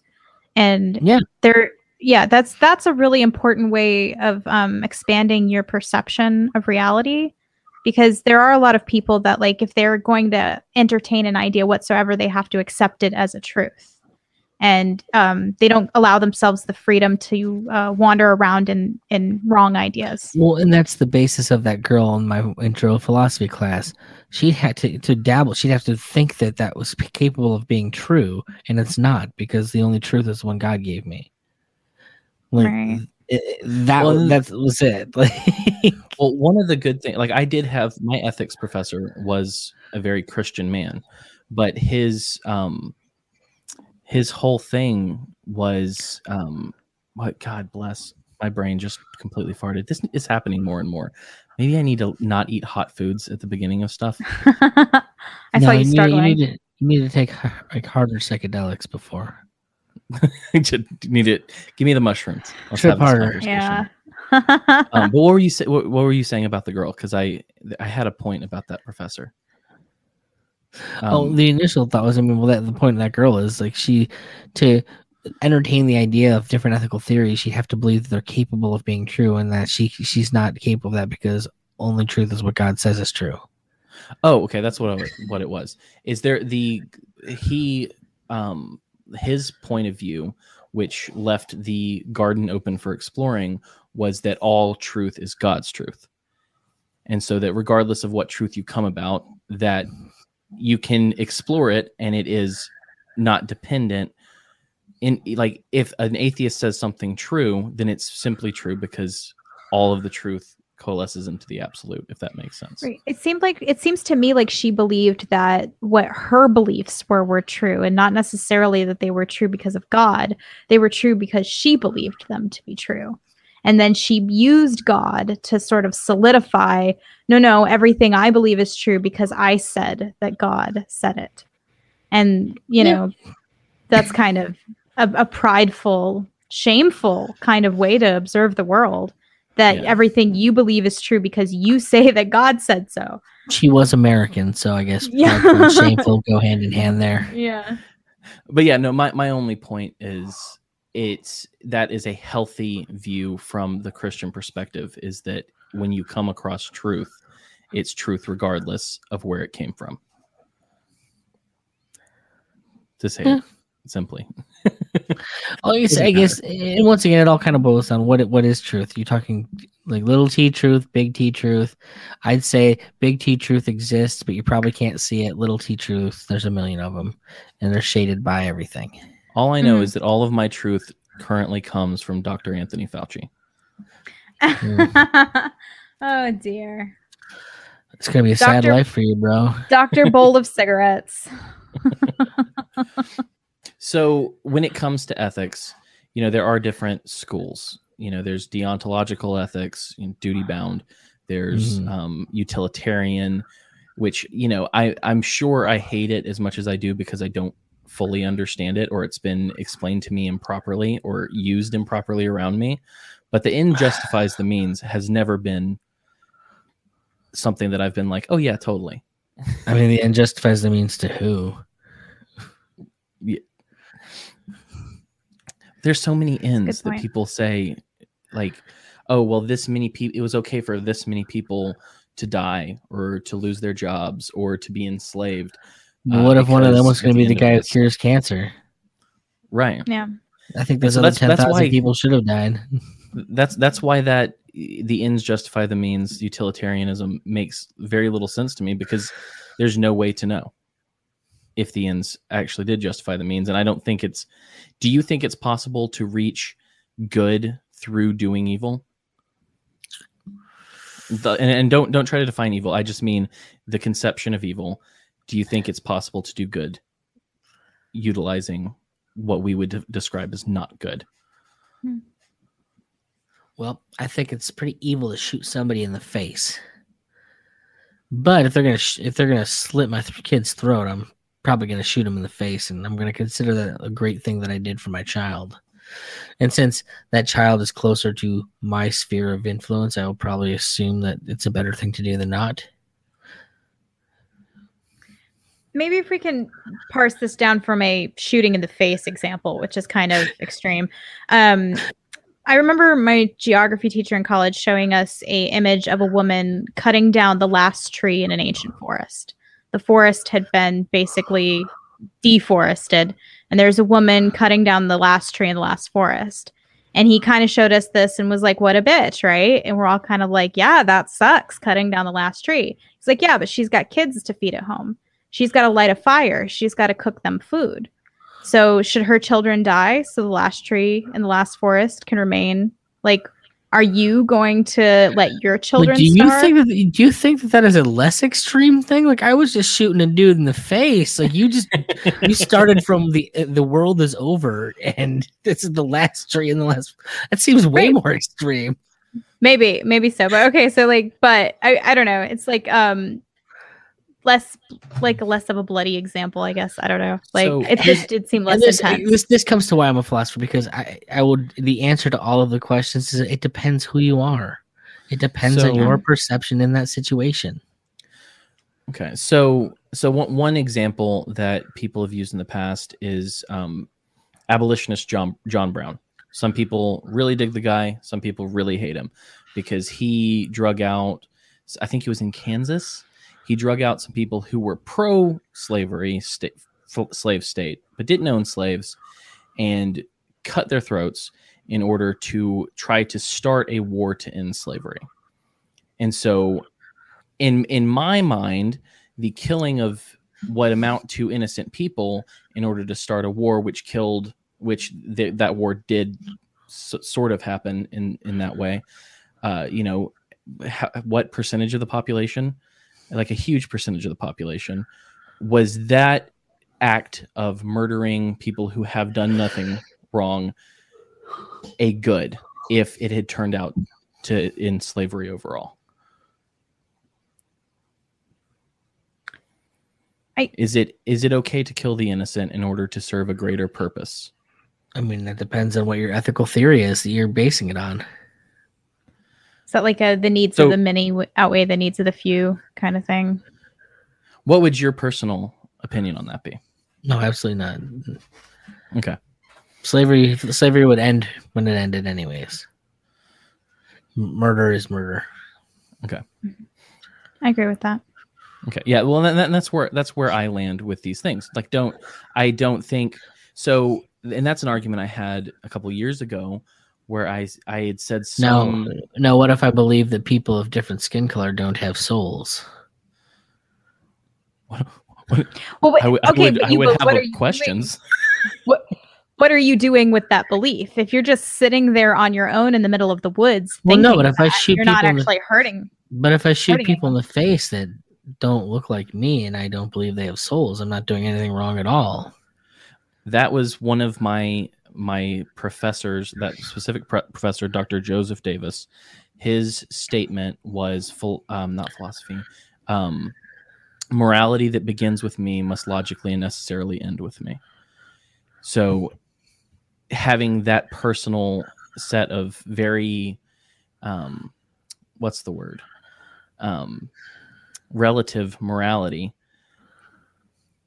like that is not actually morality.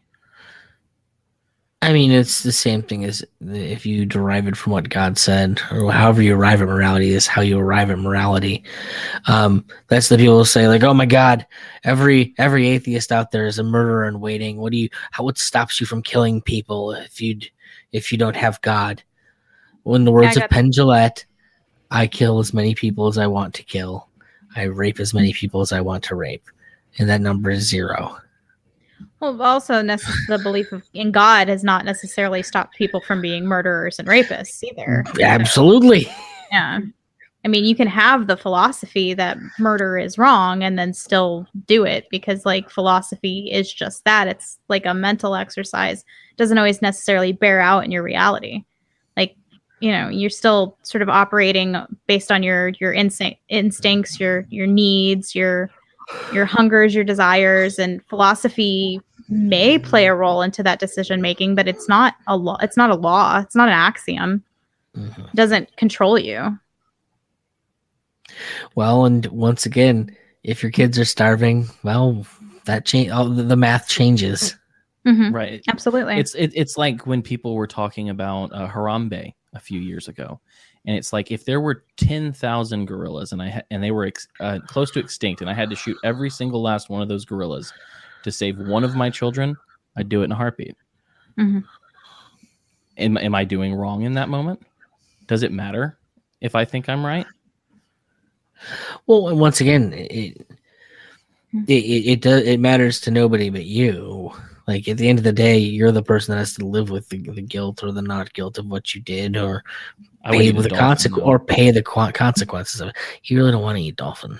I want to try dolphin. I want to try bottlenose dolphin one time in my life. I don't think they actually eat dolphin. You know that when they say dolphin safe tuna, they say dolphin safe tuna. It's not that you're eating dolphin in there. No, the dolphins weren't killed in the beginning of it. I want a well-prepared dolphin because they're not endangered or anything. I want a well-prepared dolphin. I want to see what that meat's like. I want you to go and watch the Slam and Salmon right now. And watch Michael Clark Duncan punch a swordfish in the head. I hate orcas. I will say that I watched a documentary the other day about how great white sharks are no longer considered the apex predators because apparently orcas will attack great white sharks now and eat their liver and let them, be beached on the beach, the sand. And I am so mad because I wanted great white sharks to win that battle. Why? They're so fucking cool, dude. So interesting point to that. My zoology teacher, when in my zoology class, he showed us a video of a fox chasing a rabbit. And very quickly within the class, there developed two teams, Team Rabbit and Team Fox. And there were people who really wanted the rabbit to escape and people who really wanted the fox to get his meal. And so, there was like a football stadium level of cheering going on for this rabbit and this fox. And I think the rabbit did eventually get away, which is great because I was Team Rabbit. But when he shut the video off, he told us what just happened in here happens every single class, every time he shows that video, that teams develop between Team Rabbit and Team Fox. So are you Team Orca or Team Great White Shark? Oh, I'm Team Orca all the way. Really? I think sharks are stupid. Well, but that's the thing. They are stupid and they're mindless killing machines, and I love that. But it's like orcas are really smart. So and I find that boring. But they're the cats of the sea, so they're like really evil at the same time. Like they'll just fucking slap penguins into the air and kill them slowly, or rip. What they'll do is they'll grab the penguin, they'll shake it until its skin comes off, and the rest of the penguin flies out. They're like the most. They're almost evil in the way they do things, and so I'm like, I wish my daughter. Sharks are just trying to eat. You can totally eat dolphin. Lots of cultures do, but because they're near the top of the food chain, they collect a lot of mercury. And so they're considered poison, not because you couldn't eat their meat in like a whatever kind of world, but they eat a lot of other fish. And so I guess a lot of mercury collects up in their bodies. I just want to do it once. You wouldn't want to eat it for that reason. But yeah, if you weren't making a diet out of it. I'm just saying, I can't talk about ocean creatures without thinking about good old John and sex John with whales. Yeah. Oh, yeah. God bless him wherever he is. The great the whale whorehouse in the sky. Here's the thing. I don't think we've talked about this on the show, but like there are a lot of people like if I were to get on Twitter and I were to say, if anyone ever tells you that I killed myself, I didn't, don't believe them, that could very well be a troll from me. Like I would maybe do that and then kill myself just to make people have that kind of conspiratorial conversation after. I think that John McAfee most likely did kill himself when he found out he was coming to the United States criminal justice system, because he saw Assange isn't even in the U.S. justice system right now, and his defense was, if I go there, I will probably kill myself. And then you see what's happened to Ross Ulbricht. You've seen how Snowden's had to run away, and I'm just like, I absolutely see a case that John McAfee did in fact kill himself because he didn't want to go to the United States prison system. I hope it was even more simple than that. I hope he's just that dedicated to the troll. I know, like that. I mean, like if you're in that situation, this is the fucking right moment for me to do this, Janice. I'm gonna do it. Right, and that would be like it's like I got this from Malice, but I very much like when I get to the point where whatever social media is out there, by the time I'm getting closer to death, I'm going to start. I have like several tweets scheduled for time after I'm dead, so that when I die, every now and then people will get tweets from me, and it'll just confuse the shit out of them. Good to know. So you will hear me after I'm dead, just so you're aware. What do you Good to know. how are you being like taken care of when you're dead? How do you mean? Well, you know, interment. How are you being interred? Buried, cremated. What's your plan? Well, until I have land, it's going to be probably cremation. But once I have land, I want to be wrapped in linen and planted in the land. Headstone, sure, but I want it to be kind of ancestral land. That's my goal. Okay. I want to be eaten. Of course you do. Jessica probably wants to be eaten too. In what regard? Like eaten by worms or eaten by humans? Nope. I want to be cremated, the ashes baked into loaves of bread, and then served at my send off. You know, it would be and that way I would literally get to live on through all of my people. What would be really cool would be, I think we mentioned that on the death episode, but to be put into gunpowder for bullets. That would be a pretty cool way to do it. Be an interesting one. Wow. But I mean, like there are a lot of ways to die. I know Jessica wants her. You could add me to the spermicide on condoms. That'd be kind of cool too. There was one lady that so many great ideas I knew of years ago whose son passed away, and after her son passed away, she had the urn, and she would literally take it and she would put it into her coffee. She would put it into she would mix it into her food when she was making food. She was literally eating her son and probably 9 other people that were in that incinerator. But that's a thing that happens. People in their grief will eat the ashes of their deceased. They're reposed. I think it was in African tribes where I got the idea from initially. I am revolted right now. Salt shaker, but it's just my ashes. That's a good one, Paul. Thanks, Paul. That's a good one. just if someone's got to do it catchy, it's got to be like one of those like spice packets. So one thing I've thought of, and I don't think it's possible, but there is a museum where if they can get them, they will cut the skin off of tattooed people and tan it so that they can keep those art pieces forever. It's expensive. I think that would be cool, but really all I want, and my wife says she wants it too, so I don't know if this is good or bad, but I would love to bury I'm just imagining his wife skull, wearing him around after he's dead. Just like going to the store. My skull. I would like to. I feel like human skulls are fascinating things. Yeah. If I could have an actual human skull, and I would treat it respectfully. Obviously, I'm not going to go shoving it up his ass.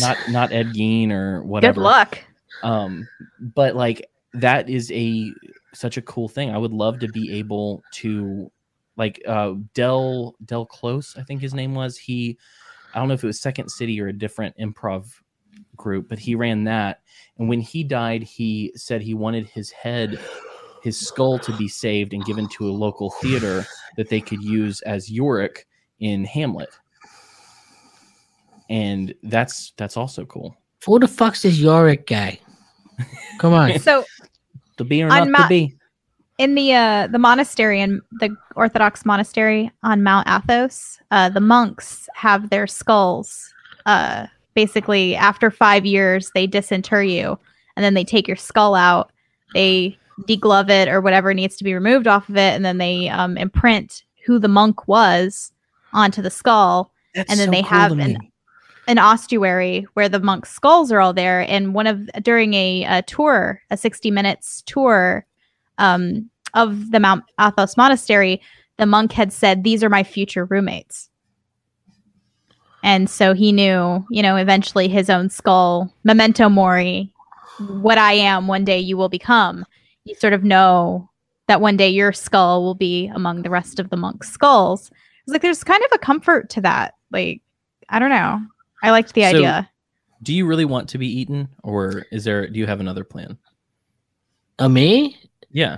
No, that's what I want. Like 100%. I don't think it's going to happen, but like Liz knows that is the end objective that I want. She's a good baker. I'd trust her. She'd find a way to make it work. I personally recommend cinnamon. People put me in some cinnamon buns. Yeah. I mean, covered in enough cream cheese frosting. Who the fuck cares what it tastes like? You fry anything, I'll eat it. I mean, most of what we get in our food isn't actually like flour, anyways. It's all wood. Yeah, so some of it's bone too. Yeah. So we're at about an hour 40 at this point. So we should probably start winding it down because a lot of people are just going to drop off. People probably already have. But I mean, I'll be honest. I'm not the late night bug I used to be. I'm starting to drop off myself. I saw that. So let me ask you the seminal question, which actually I'm going to bring back a question real quick, just to don't torture you Jessica. Do that? If you were to order a pizza right now, what pizza would you order? And Jessica is not going to look up an astrology. She's going to make a genuine reading on that pizza. If I were to order a pizza right now, I mean, I'm going to go barbecue chicken pizza. Ooh, with the red onion? Red onion, barbecue sauce, cheddar cheese. Personally, I prefer it if it's got the crispy chicken, not the baked chicken or whatever it is there. I see you are also a man of culture. So what does it mean? What does it tell you about it? Just means that he's a man of culture. Yeah. The buffalo chicken pizza, or not buffalo chicken pizza, the barbecue chicken pizza is the ultimate pizza. That is like the number one pizza.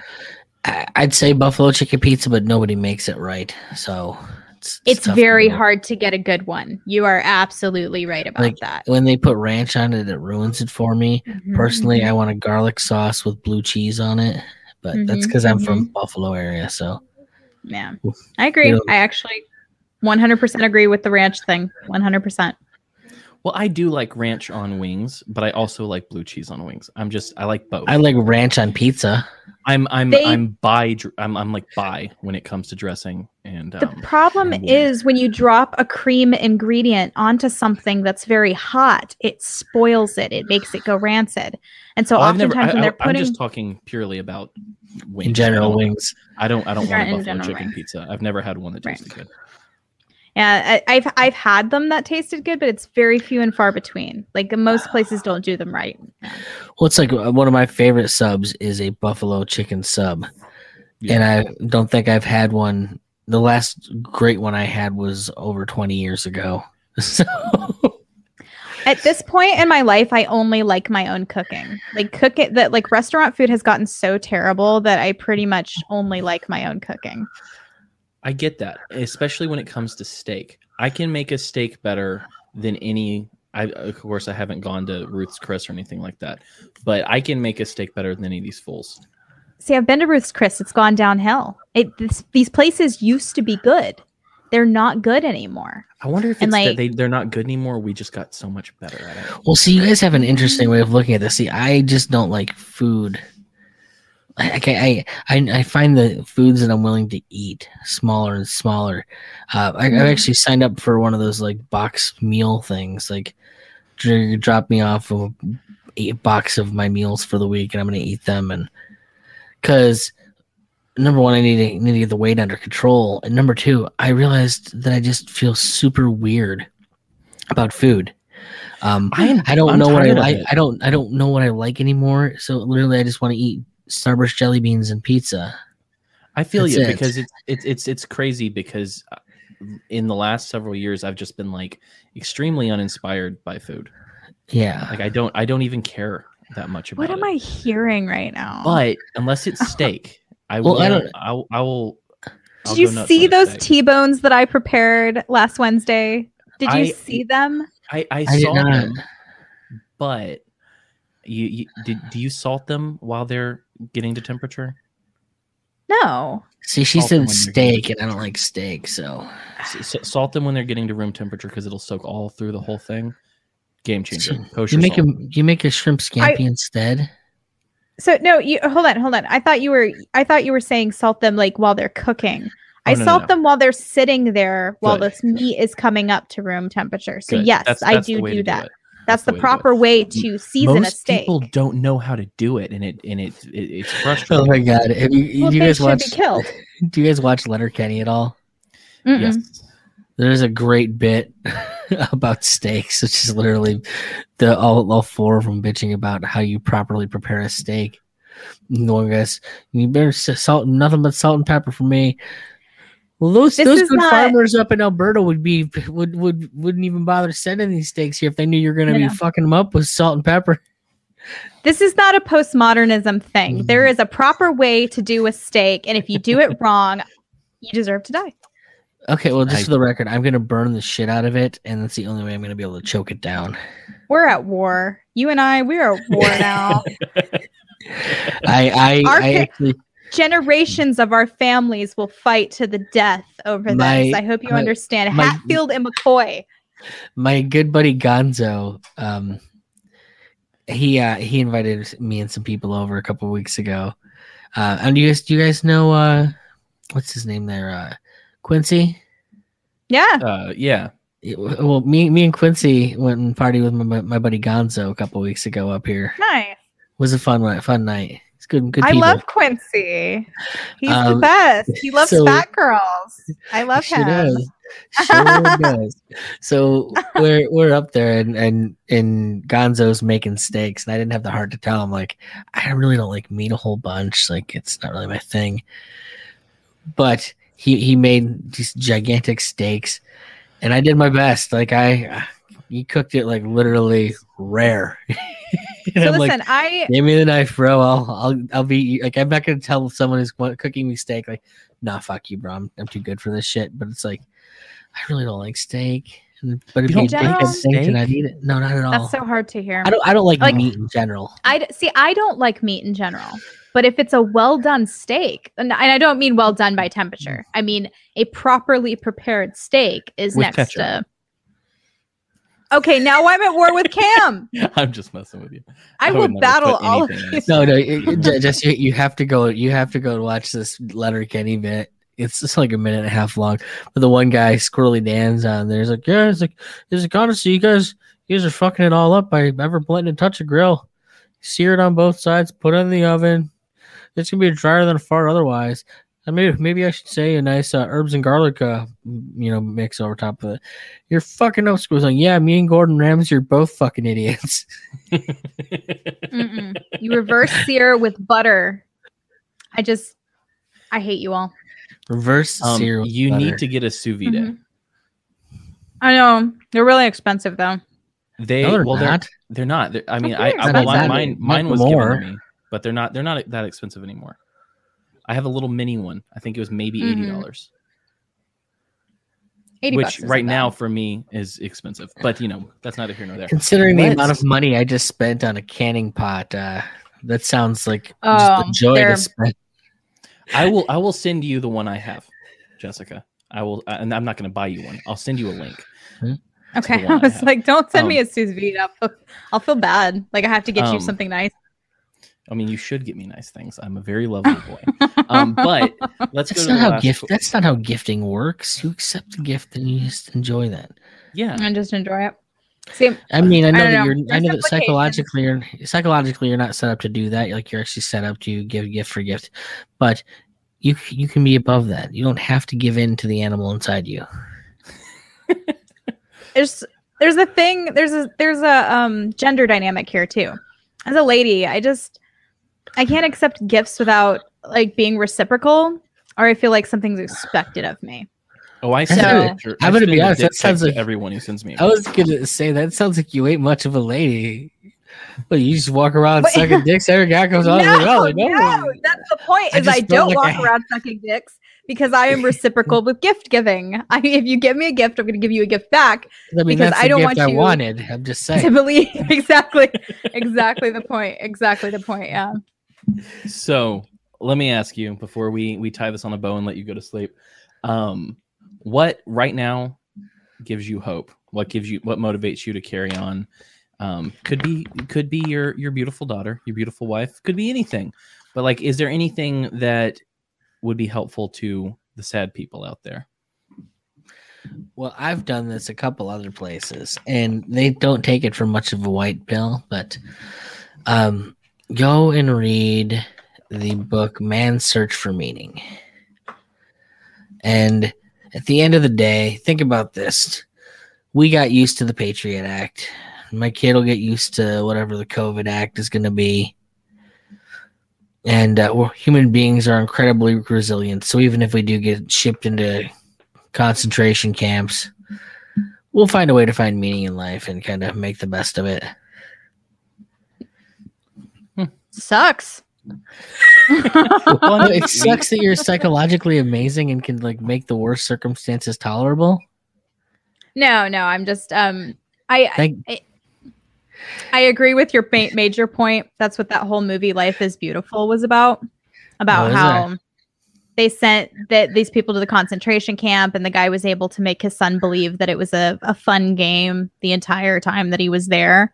And so he made his son believe that the prize that he would get if he won the game was a tank. And at the very end of the movie, you see the American tanks rolling down the street, coming to free them.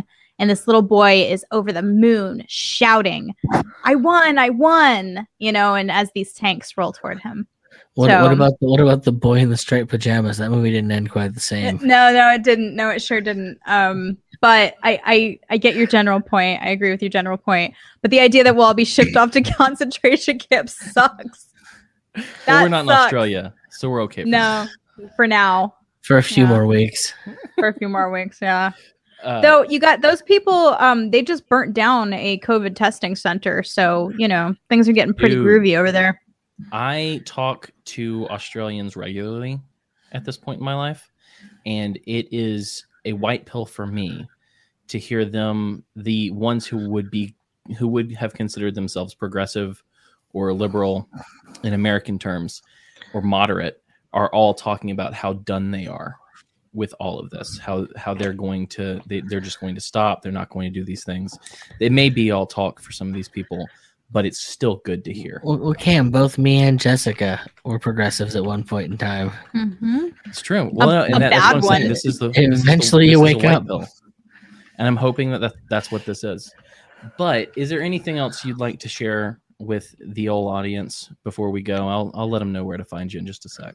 Well, if you wanted to see my wife just dunk on me constantly and be smarter than me, come over to Misfit Family, 3 p.m. Eastern time on YouTube or Facebook, and we're talking about books and stuff because we're nerds like that. Awesome. And all of the stuff that you do is at Nick. You can link to it through nickpecone.com, correct? Yep. Awesome. This coming Sunday, and you guys will appreciate this, we're going over the book The Act of Marriage. Okay. Which was a sex positive marriage book written by the dude who went on to write the Left Behind books. So was it Tim LaHaye or Jerry B. Jenkins? Tim LaHaye. Dude. So, I read all of those books. By the way, me and my wife were talking. The whole idea is to go over like self-help books and like family books and are you books going to about read The Joy of Sex?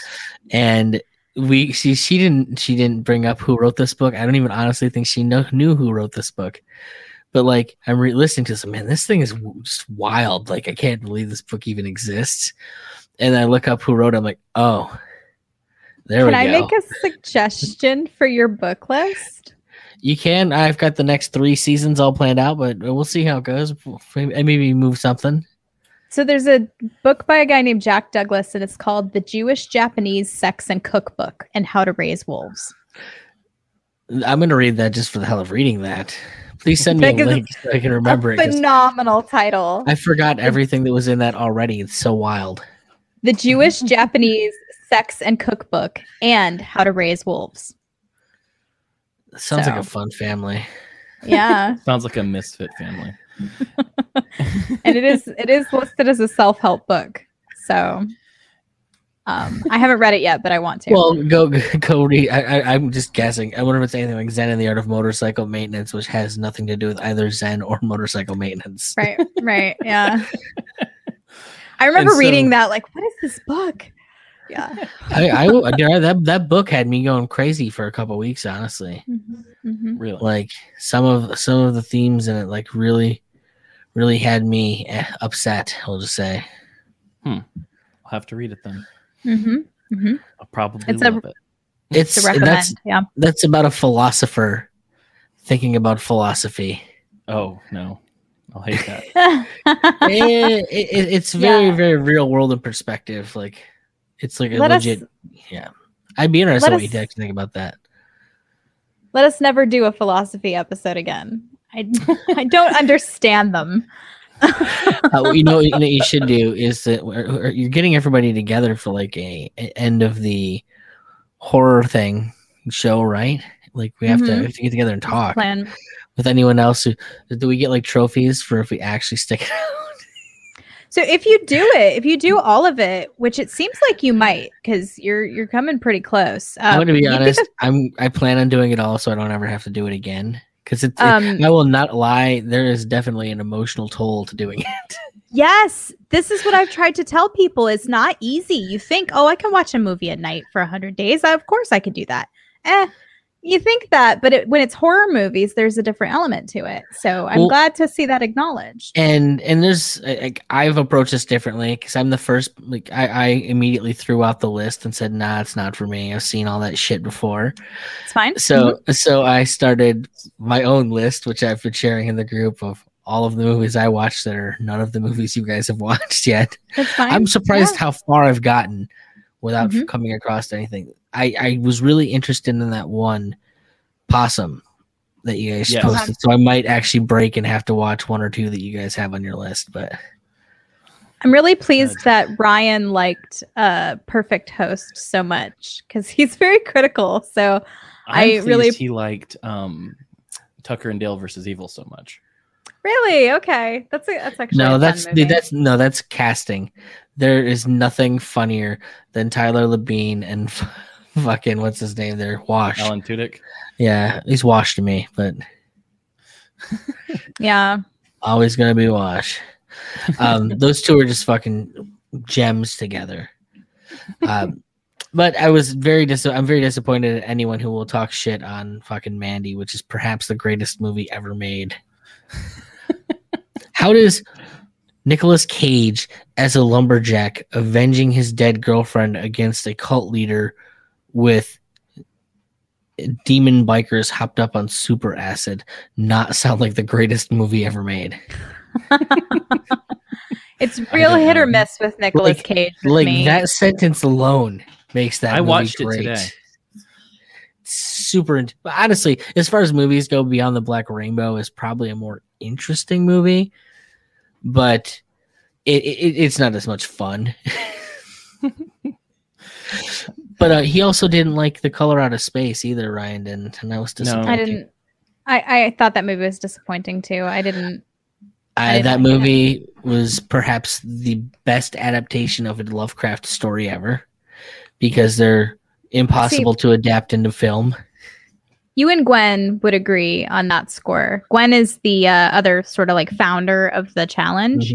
And I don't know if you've noticed her kind of like making commentary here and there about movies, but she had the same take on Color Out of Space. Is that it's very hard to adapt Lovecraft movies, and that was a well done one. Part of the whole idea of Lovecraft is he creates a disembodied horror that you can't.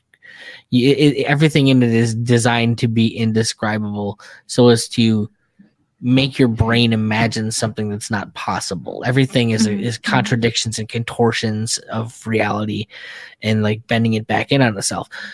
And I've never seen anything come close to kind of like really pulling it off in like a film sense, because film is such a visual medium, and you got to make the film lie to you.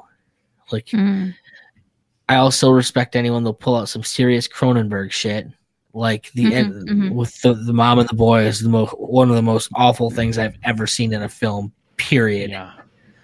Like that shit's hard to watch on like a lot of levels. All of them. But beyond that, like, just it's such an interesting fucking movie. Like, so wild. Yeah, the most difficult one for me, I think, on the list would be the Von Trier movie, Antichrist. So you guys have built this up. Like, I don't know that I can watch it. I cannot oversell that fact that I'm warning you. Like, I cannot oversell that fact.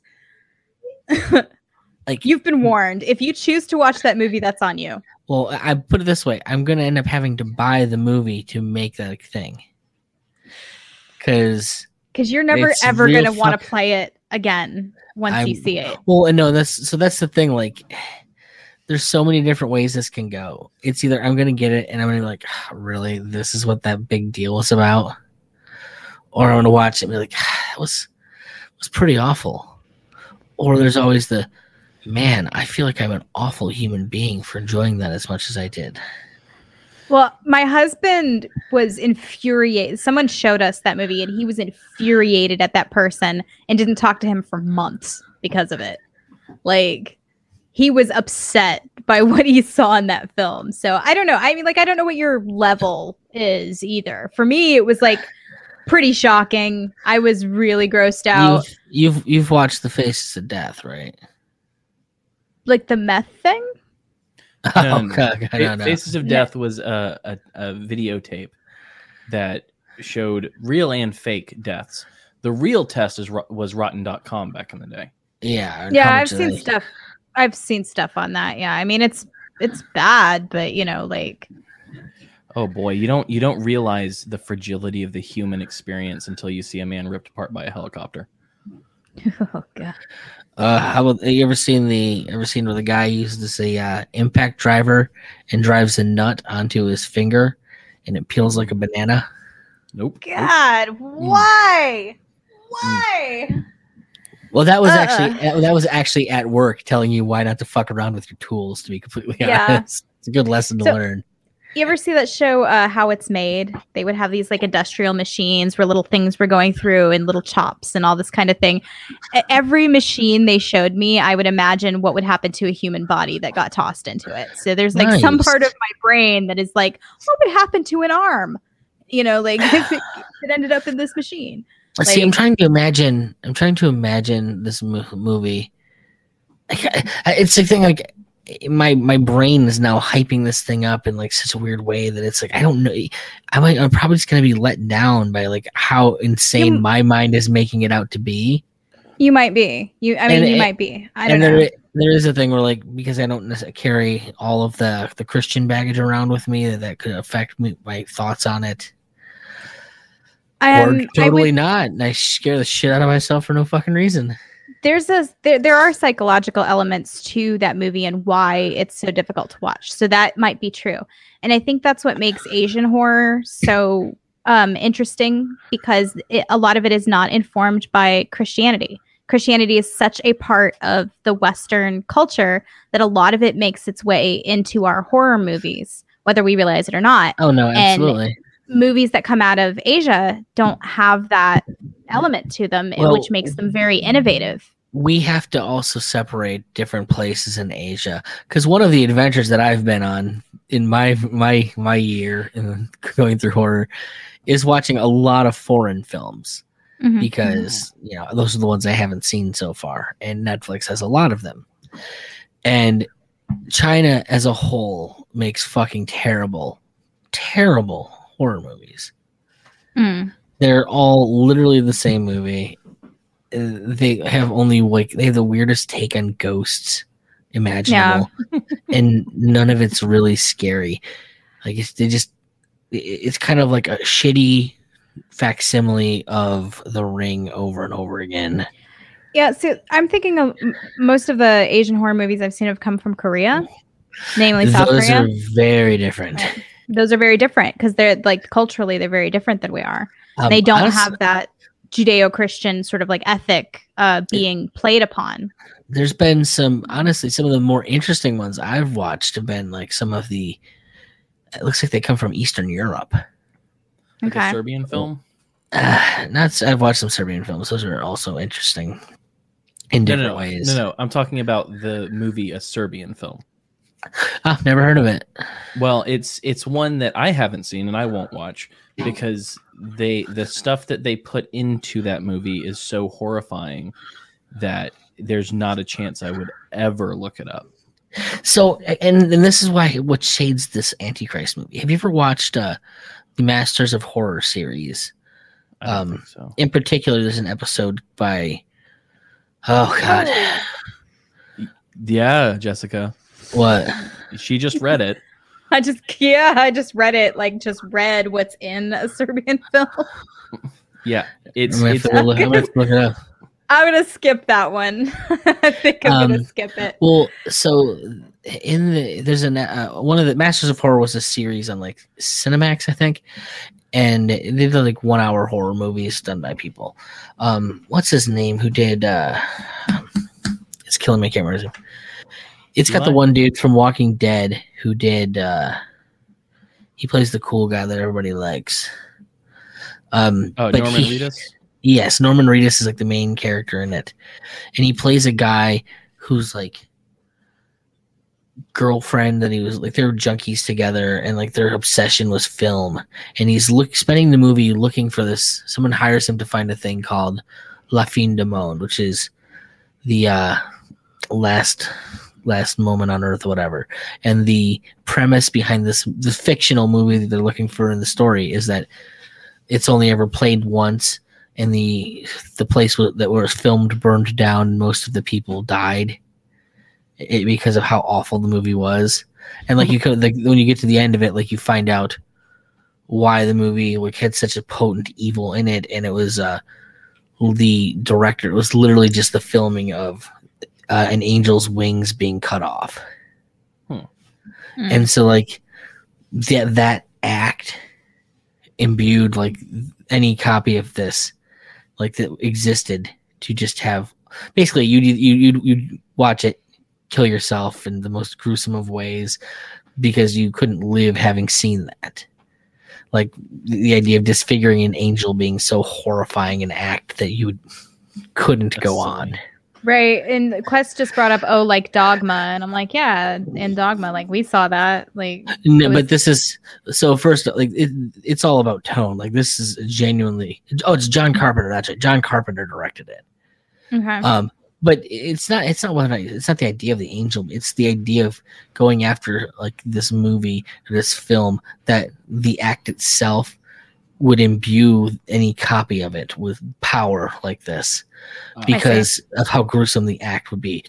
I mean, the angel in the story is, I mean, it's not done in a campy, fun sort of way. Like it's, right. This is a very otherworldly creature. It's not meant to look human hardly at all. Mm-hmm. And it's a pretty gruesome thing. Like, and you don't ever really see until the very, very end, like what the hell's going on. It's just, you just see cigarette burns like periodically throughout it, and when people are losing their mind, the closer he gets to finding it, the more insane shit gets. And I think ultimately he ends up killing himself at the end of it. But that's what I come back to every time I think about watching Antichrist, is that like basically I'm putting myself in the position of that character when I think about it, just chasing after something that's so awful. With Antichrist, the one thing that I will give it toward the positive is that photographically, it's one of the most beautiful movies I've ever seen, to be honest. Like, it's actually very beautifully shot. And I think because it's so well done that when the elements of it that are frightening happen, you're really there. They really like take you there. So, I mean, I don't know. I still think you should see it at this point. Now I'm just like, I want to know what you think. And what's, because I actually read some reviews and stuff on like when it came out at Cannes and like what people had to say about it. I've looked at the score on Rotten Tomatoes, and it's kind of in a place like, I don't know, how is this going to go? Like anything that's like has like a 63% rating means enough people have like reviewed it to like have opinions on it. I'm like, well, I mean, yeah, I've watched some pretty hard dark shit in my day. Yeah, that's what I'm saying. Like, I mean, if you've watched a lot of hardcore dark stuff, it's probably not gonna like hit you like that. I mean, you see that little guy behind me, right? I mean, I don't know. I have bad vision. It's an 18-inch model of Pinhead from Hellraiser. Yeah, right. I don't know. I mean, just if it ends up really upsetting you, just don't be mad at me. That's all. Oh no, I'll totally be extra mad at you. Okay, cool, good. I'm glad we're agreed. For allowing a woman to have that kind of control over my emotions. All right. All right.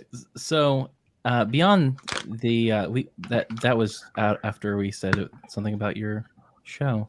Beyond that, if you want to see Nick tweet never, follow him at Nicky Pinecone on Twitter. Yeah, if you do cool stuff, I'll follow you and be like, oh, what an asshole. Because that's generally what I think of everybody on Twitter. That's what genuinely everyone's doing on Twitter is just being an asshole. So that's what I'm doing. I don't know that I feel bad about it. I feel like I'm giving people exactly what they want by going, God, you asshole. So I'm not there to be a good person. I am. I'm there to be a good person who says terrible things to terrible people. I just can't help being who I am, folks. So with that, let's draw this to a close. Is there anything else you want to share with the audience before I let you go and we rattle off our bullshit? No, I'm good, boss. All right. Thank you for coming back on and talking about all sorts of things. Rest well and dream of large women. We can do that. Baby dubs.